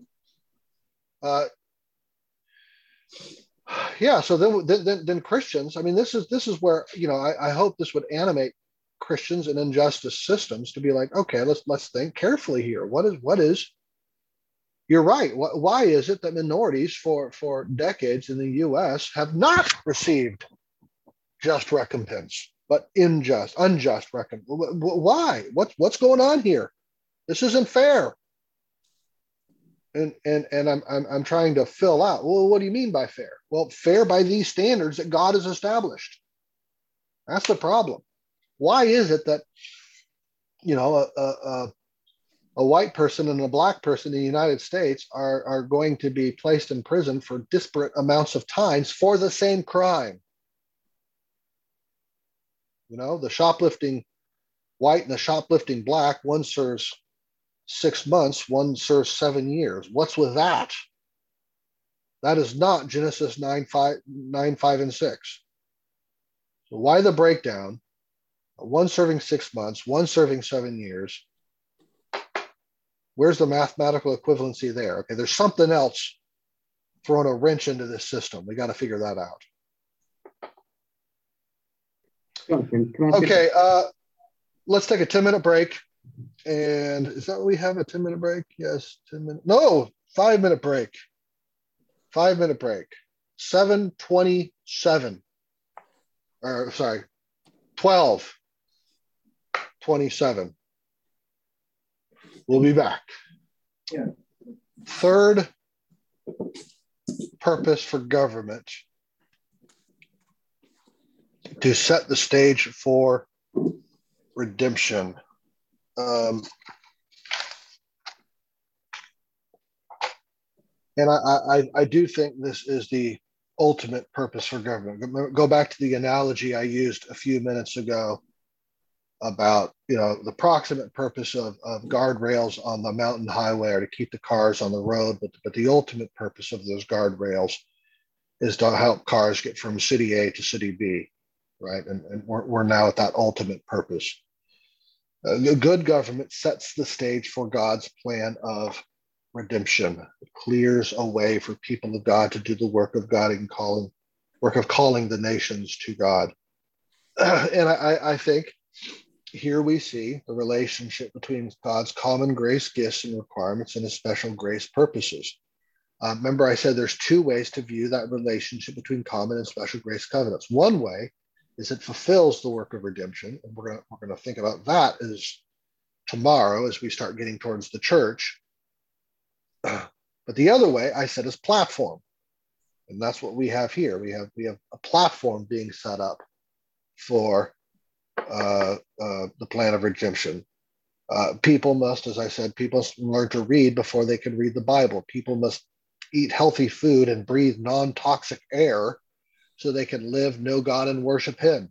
The children benefit by having loving parents so they can better apprehend the love of God the Father. Does that make sense? So God means for the stuff of ordinary, everyday life to serve, to be a platform for the purpose of salvation and eternity. And so it is with government. God authorizes human beings to form governments in Genesis 9, and then he calls Abraham in Genesis 12, inaugurating the Bible storyline of redemption. So Genesis 9, here it is in a nutshell, what I'm trying to say, guys. Genesis 9 comes before Genesis 12 for a reason. The first builds a platform, sets the stage. The second begins God's saving work. The work of government is here it is in a sentence, the work of government is a prerequisite to redemption. The work of government is a prerequisite to the work of redemption. And I think this is precisely what you see in the New Testament. I want you to turn to these passages, just underline them in the Bibles or your government texts. Acts 17, turn to Acts 17, verses 26 and 27. I'm pausing for you to turn there. Acts 17, 26 and 27. And he, Paul says, made from one man every nation of mankind to live on the face of the earth, having determined allotted periods and the boundaries, I think national or empire or whatever, national boundaries of their dwelling place, that they should seek God and perhaps feel their way toward him and find him. So God has determined the allotted periods and boundaries of nations, and when those nations will rise and fall. Why is that? Well, that there might be a platform sustaining human life, that people might seek him, it says. Turn to 1 Timothy. We see the same thing. Why should Christians care about good government? Well, immediately for the sake of justice, but ultimately so that there's a platform for salvation. So listen to how Paul says we should pray. 1 Timothy 2, 1-4. First of all, then, I urge that supplications, prayers, intercessions, and thanksgivings be made for all people, for kings and all who are in high positions, that we may lead a peaceful and quiet life, godly and dignified in every way. This is good and is pleasing in the sight of God our Savior, who desires all people to be saved and come to a knowledge of the truth. So notice in this text the connection between the king and the peaceful life and then salvation. It doesn't go directly from king to salvation. Pray for your king so that you'll be saved, but pray for your king so you have a peaceful life. Well, why do I need a peaceful life? Because people need to get saved. See, the king's work is a prerequisite. It provides that peaceful life, and that peaceful life then is a condition for the ability for people to live, share the gospel, go to church, make disciples, right? Allows people to build churches. Christians should care and pray for good government because they want people to be saved. Christians should pray and care for good government because they want people to be saved. That's what the verse says. The governments of Islamic State or Tamerlane, from a human standpoint, really did hinder the proclamation of the gospel and the work of salvation. God is providential over it all, yes, but from our perspective, it did hinder it. And the same is true in today's Muslim nations. It's becoming true in the so-called secular nations of Europe, where some want to classify belief in God as a mental illness, or criminalize proselytizing Muslims, or ban homeschooling because it allows for indoctrinating one's children with Christianity. It's true in America whenever the government opposes this or that form of religious freedom and the principles of Scripture. So, brothers, we need to pray and work for good government. We need to teach our congregations to pray and work for good government. Salvation, in one sense, depends on it. Okay, what should we say about the limits of government? I gave you three purposes, two theories, three purposes. Let's think about the limits. I think it's pretty straightforward. Christians should seek to limit a government's authority to those places where God has given it. We've already talked about no governing official should abuse the citizens. Based on Genesis 9, 5, and 6, the racist police officer, for instance, that's one limit. You don't want government going places God is not authorized to go. That's a second way of thinking about its limits. So I've mentioned it a couple of times now. Has he authorized NHS to redefine gender? Has he authorized the U.S. Supreme Court to redefine marriage? No, he has not. Gratefully, Supreme Court Chief Justice John Roberts agreed in a dissenting opinion. He said, the fundamental right to marry does not include a right to make a state change its definition of marriage. He said in his dissent to Obergefell, and I think he was right, biblically, whether he knew it or not. I think the topic of religious freedom or tolerance also roots in the limits of governments. I dare say Scripture requires us to tolerate one another's gods. The biblical argument for religious tolerance doesn't start with the conscience, as it so often does in the Enlightenment literature. It starts with the fact that neither Genesis 9 nor any other passage in Scripture authorizes human beings to prosecute crimes against God. It only authorizes us to prosecute crimes against our fellow human beings. So listen to Genesis 9, 5, and 6 again. From his fellow man, I will require a reckoning for the life of man. Verse 5, right? Whoever sheds the blood of man, And notice that these verses are explicitly, exclusively, even graphically, blood concerns with crimes against humans. So that's the government's jurisdiction. What do these verses not authorize us to do? Well, they do not authorize us to punish crimes that are exclusively crimes against God. After all, I get this point from Vern Poythress. After all, how can a human government establish the extent of a crime committed against God, such as idolatry or blasphemy, or the sin of the heart like pride? How can parity be measured? How can retribution be assessed? Recompense needed? You know, how do you measure a crime against God and say, okay, well, here's the penalty for that? And I would say at no other point in Scripture is there the authorization of governments of the nations to punish false worship. The exception, the commandments in Deuteronomy 13 to stone those who pursue other gods. But does that apply to the nations? Well, no, that is a law that is given to the people of Israel. They were doing something different, which we'll get to tomorrow as we think about the special covenants. But here, under the common covenant creation institution of government, Nebuchadnezzar, Pharaoh, Caesar, Pilate, Boris Johnson, they are not authorized to criminalize blasphemy, false worship.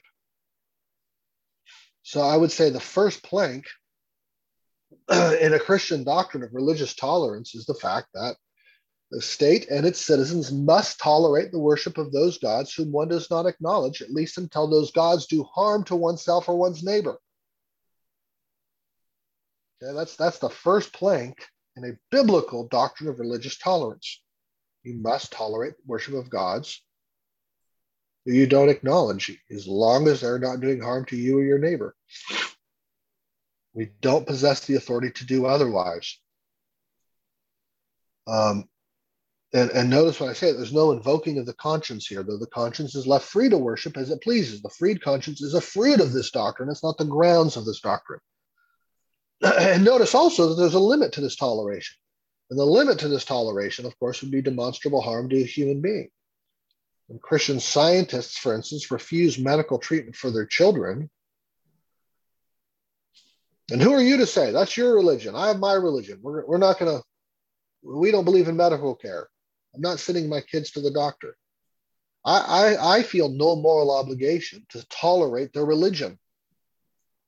I believe the state should intervene and protect those children. So there are limits to religious toleration. Whoever sheds the blood of man. What about the growing practice of citing quote unquote emotional harm as an argument against traditional moral principles? So, one illustration, a New York judge ruled that the Giffords, this Christian couple who rented out their family farm for weddings, had to pay $3,000 for quote unquote the mental anguish they caused a lesbian couple for refusing to rent their property to that lesbian couple for a wedding. Well, Genesis 9 offers an objective standard for demonstrable harm: shed blood. I'm not saying that blood should be the sole standard of harm, but I do think Christian legal minds may need to spend a little more time figuring out how to make arguments for objective, not subjective, emotional anguish standards of harm, right? And in this day and age, in which the self has been entirely psychologized and psychology has been sexualized and sexuality has been politicized. Here I'm borrowing from Carl Trueman in that little chain of causation. Yeah, increasingly, internal psychological harm is becoming the standard in our courts, especially psychological harm around standards of identity and gender identity. And that's a different kind of injustice.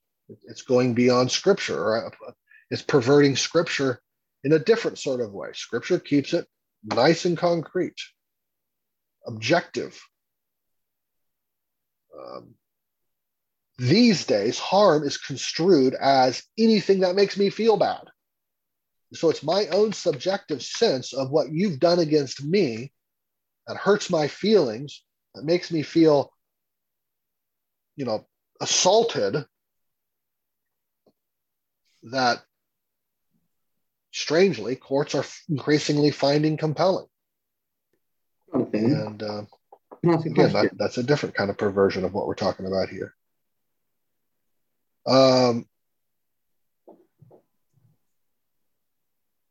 Is it okay if I ask a question, Jonathan? Sorry. I think there's a second plank in a doctrine of religious tolerance, which will make more sense after we discuss the doctrine of the church. But let me go ahead and say it now. So if the first plank is, you don't have authority, you've not been given authority to prosecute crimes, and you must tolerate your neighbor's false god. The second plank is governments do not possess the keys of the kingdom. They do not possess the keys of the kingdom. The church possesses that. They have no ability to coerce true worship. I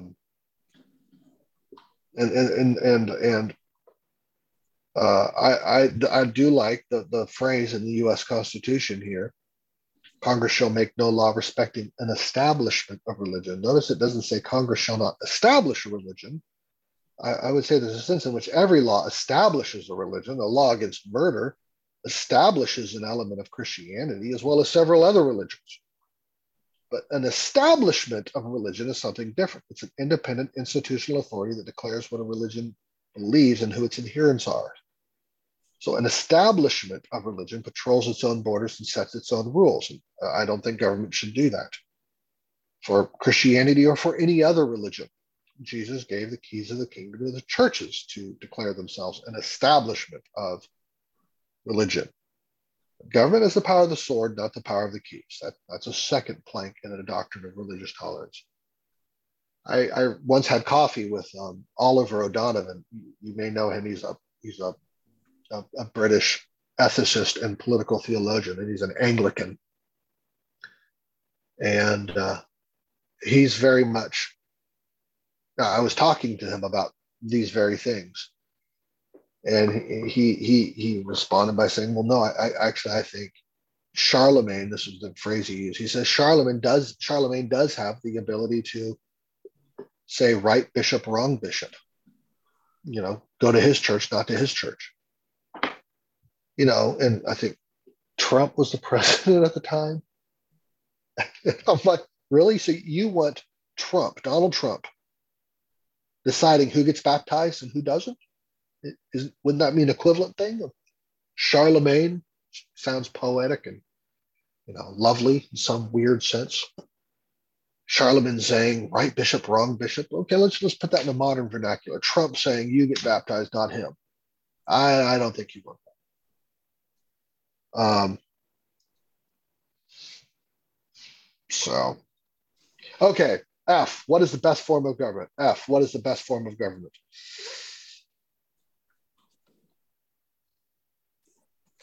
Three thoughts. First, there's no abstract ideal form of government in the Bible. There is no abstract ideal form of government in the Bible. It is Greek philosophy which thinks about it in terms of these kinds of structures. I trust you guys. Some of you have read Plato or Aristotle. Laying out, okay, here's monarchy, here's oligarchy, here's democracy, in the strong and weak versions of each. Right? The Bible doesn't think that way.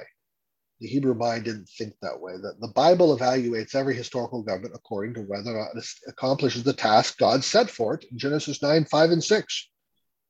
Is this particular government rendering judgment according to God's understanding of right, thereby preserving and honoring all people made in his image and providing a platform of redemptive work for a special people? It's interested in justice and righteousness, whether it's a democracy or a monarchy. That's not the point. The point is it implementing what God intends for government to implement? Notice also the Bible never says anything about how government should be formed. There's three ways to form a government. Number one, military conquest. Number two, inheritance. Number three, democratic agreement. And you see all three options afforded by history, but nowhere does the Bible say, right? In fact, what you do see is God employing several forms of government for his own people through the course of the Old Testament. So you have You have the family structures among the patriarchs. You have judges from Moses to Samuel. You have monarchy from Saul to exile. And then you have the kind of formally independent kahal, assemblies, while in exile. So no system was sacrosanct. The problem when the people asked for a king was not that they asked for a certain structure of government. That's not the point.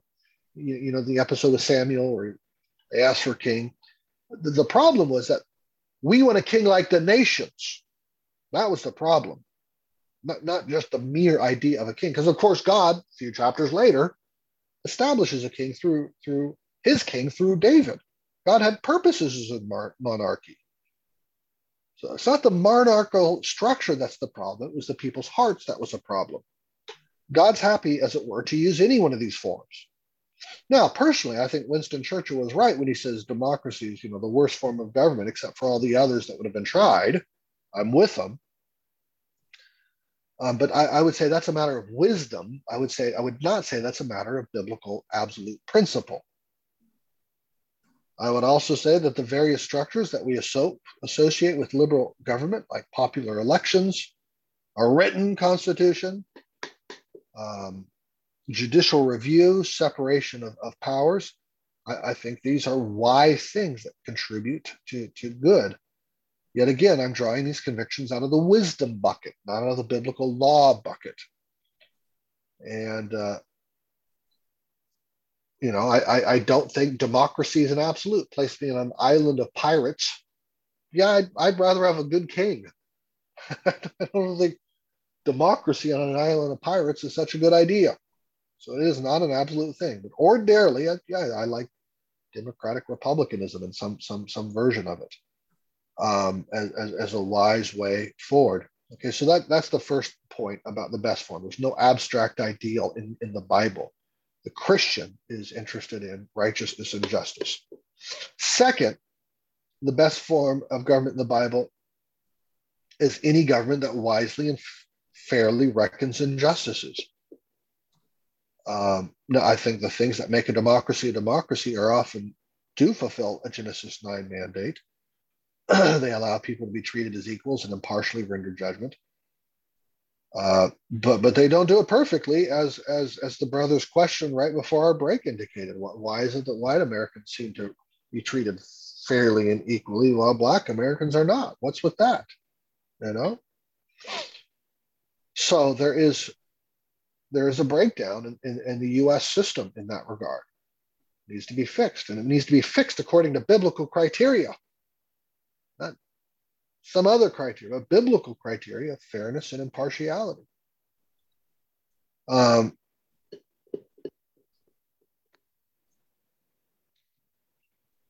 Third, I would say every human being bears some measure of responsibility to pursue the best government.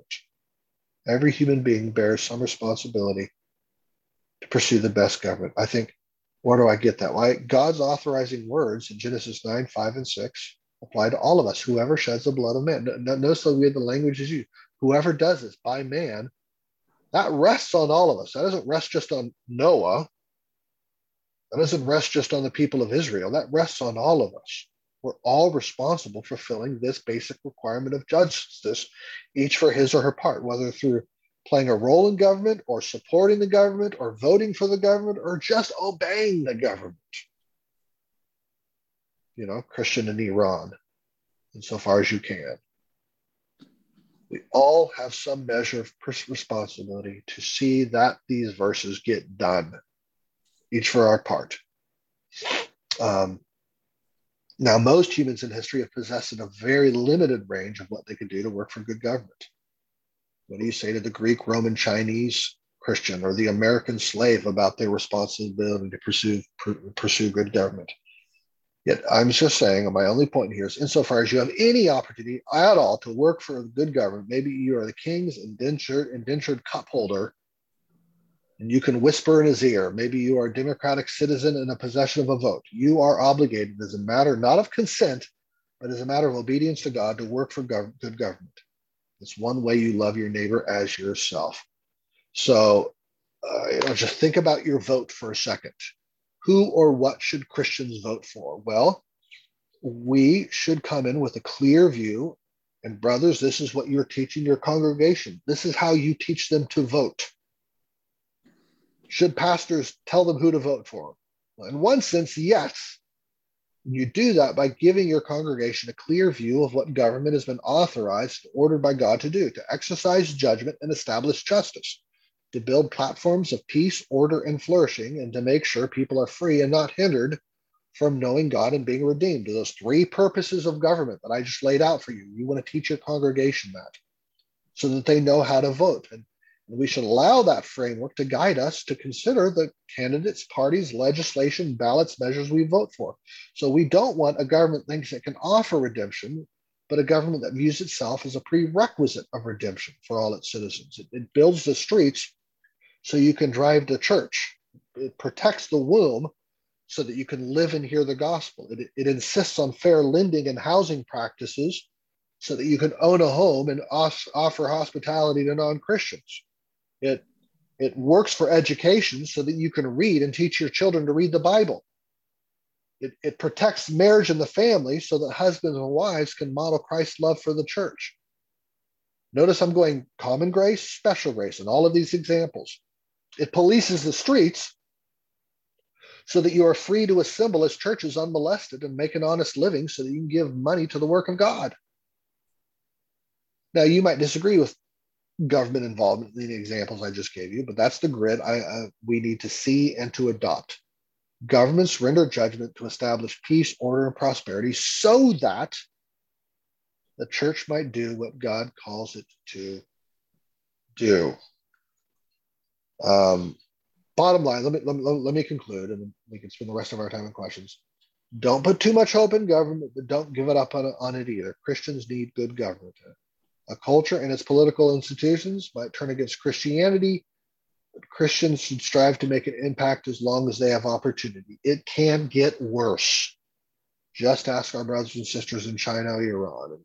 So this is what I told a Sunday school class at my church on Capitol Hill in this series I did on Christian government a little while ago. I said to them, brothers and sisters, for those of you who work in government, let me embolden you with this charge. We need you to work on making America safe for Christianity. And I'm using the word need, not to override divine sovereignty, but in a way you might say a child needs her parent to protect her and feed her. So those of you who work in politics, I said to them, thank you for what you do. It might feel like an exercise in futility, but it is critical. Work and pray hard for it. The rest of us are called to pray, we're called to engage, we're called finally to trust that Jesus will win. Okay? These are the types of things that I think too few Christians understand. I think too few Christians have been discipled to understand good government and what it is. And it starts with you guys understanding so that you may in turn disciple others. Any questions?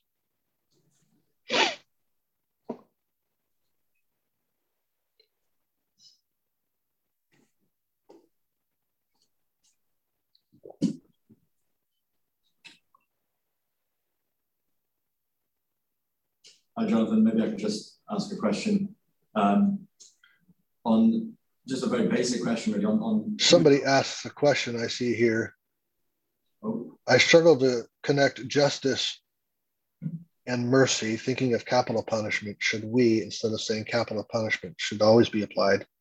Should we say that each case is different? Yeah, I would say that each case is different. You need to account for the circumstances.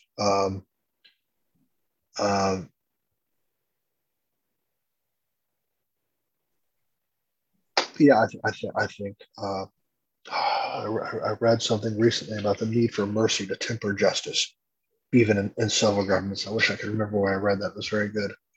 But no, and especially if you have a system characterized by the misapplication of capital punishment. You know, I don't know that I would say the Bible is saying we absolutely must support, or that capital punishment in any and every regime is just. But I think it's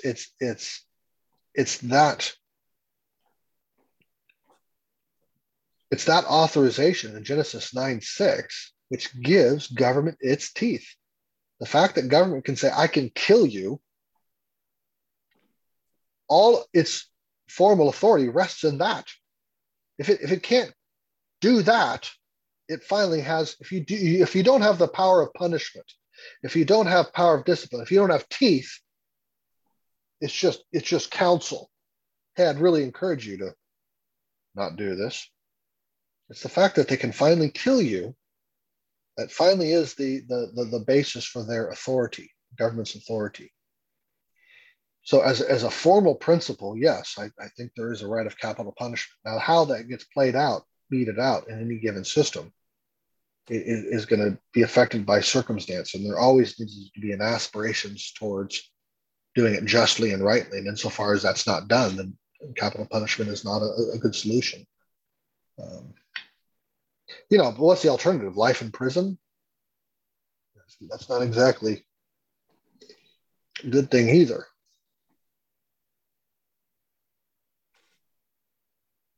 Other questions?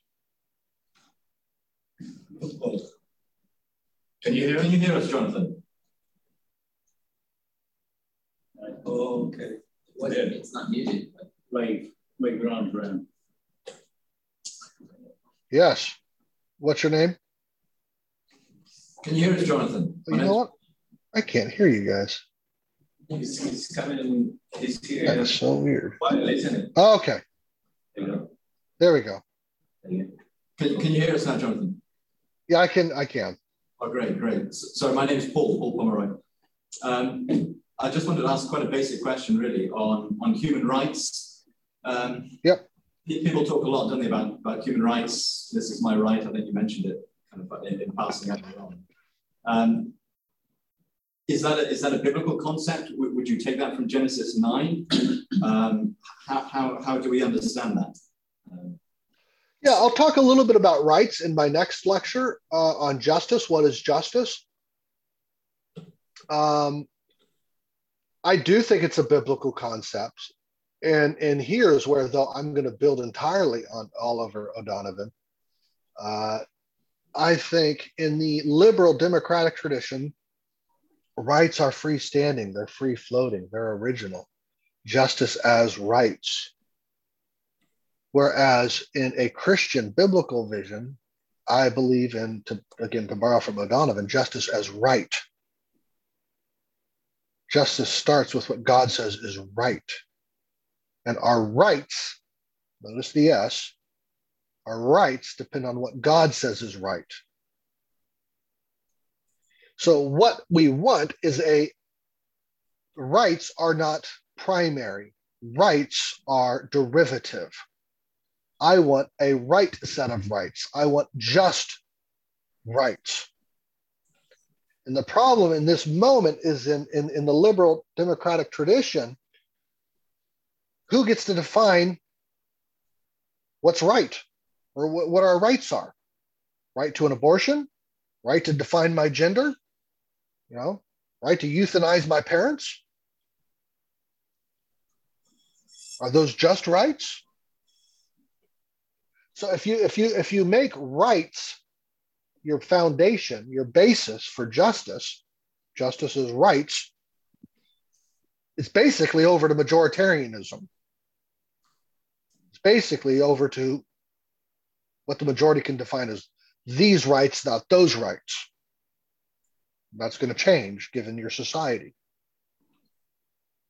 In a biblical conceptionality, yeah, I absolutely affirm rights. But it's God who gets to define those rights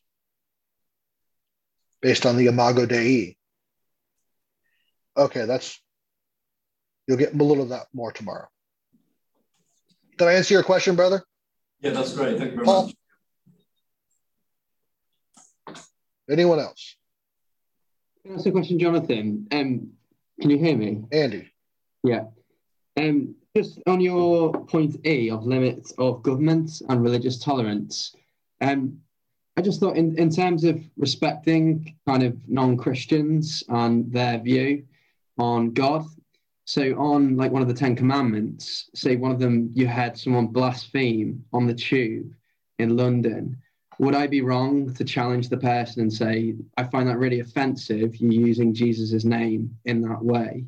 Would that be an illegitimate use of the Bible, do you think? Oh, I'm happy for you to do that. The question is, would you grab a police officer and, by the authority of the government, constrain him from doing that? Those are different things. Sure. So you personally, great, do it. Yeah. Fine. If you think it'll be helpful. But employ the power of the state to shut him up, that's something different. Sure. Yeah. No, I wasn't in a sense saying call 999 and yeah. Just in terms of sort of knowing kind of where the boundaries are, I guess, really. And you just kind of made me think that we couldn't, in a sense. So I just thought I'd ask. Thank you. Yeah, no, good. I mean, now there may be certain other principles that would apply of peaceful decorum, so the two might decide and force, people can't start acting crazy and insulting one another and disturbing the peace. That's a crime in my country, quote unquote, disturbing the peace. I trust you have something like that. So somebody starts screaming at you in the tube, that's a problem for other reasons. And if it happens to be against your God, well, that's not so much the point, is it the fact that they're screaming at you? So you might have other reasons to constrain such speech, but yeah, I don't think you want to constrain false religion with the power of the state, insofar as it brings no human to human beings. I don't think we're authorized to do that. Yeah, thank you. All right. Okay. Anything else? Going once, going twice.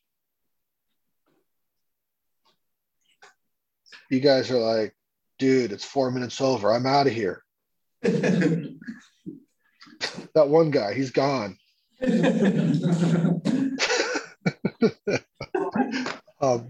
Let me close this in prayer. Father God, thank you again for your mercy. Thank you for the governments that we all enjoy. Governments that provide peace, order, and allow for flourishing in spite of the sins and injustices we know both of our governments perpetrate in one form or another. We do thank you for the flourishing and the prosperity and the order, the peace we and our families and our fellow citizens have all enjoyed. So we thank you for the good work of the British government and the American government, for their parts. And Lord, you tell us to pray for those that we may live peaceful and quiet lives. We pray that you would sustain Congress and Parliament, Cabinet, the executive agency, the courts, the judges. We pray that you would sustain them and cause them to rule with wisdom. We pray for the voters of our respective nations, that we would vote wisely according to principles of justice and righteousness. We pray that you would sustain good governments in both of these nations for many years, many decades, we ask, so that churches continue to preach the gospel and flourish. Would you do this, Lord? We thank you for hearing our prayers. In Christ's name, amen. Okay, guys, I kind of assumed that lecture, that What is Government lecture, might take a couple, so I'm not shocked that happened. We'll come back tomorrow morning. We'll think about justice as just sort of an implication, and now filling that out of government a little bit more, just the idea of justice. And we will then resume our biblical storyline and get to the church. And that will allow us to think a lot more about, okay, pastoral responsibilities with regard to the government. And what does it mean to be dual citizens? And so forth. All right. So I will see you tomorrow, Lord willing, at 10:20. Thank you. Thank you. God bless.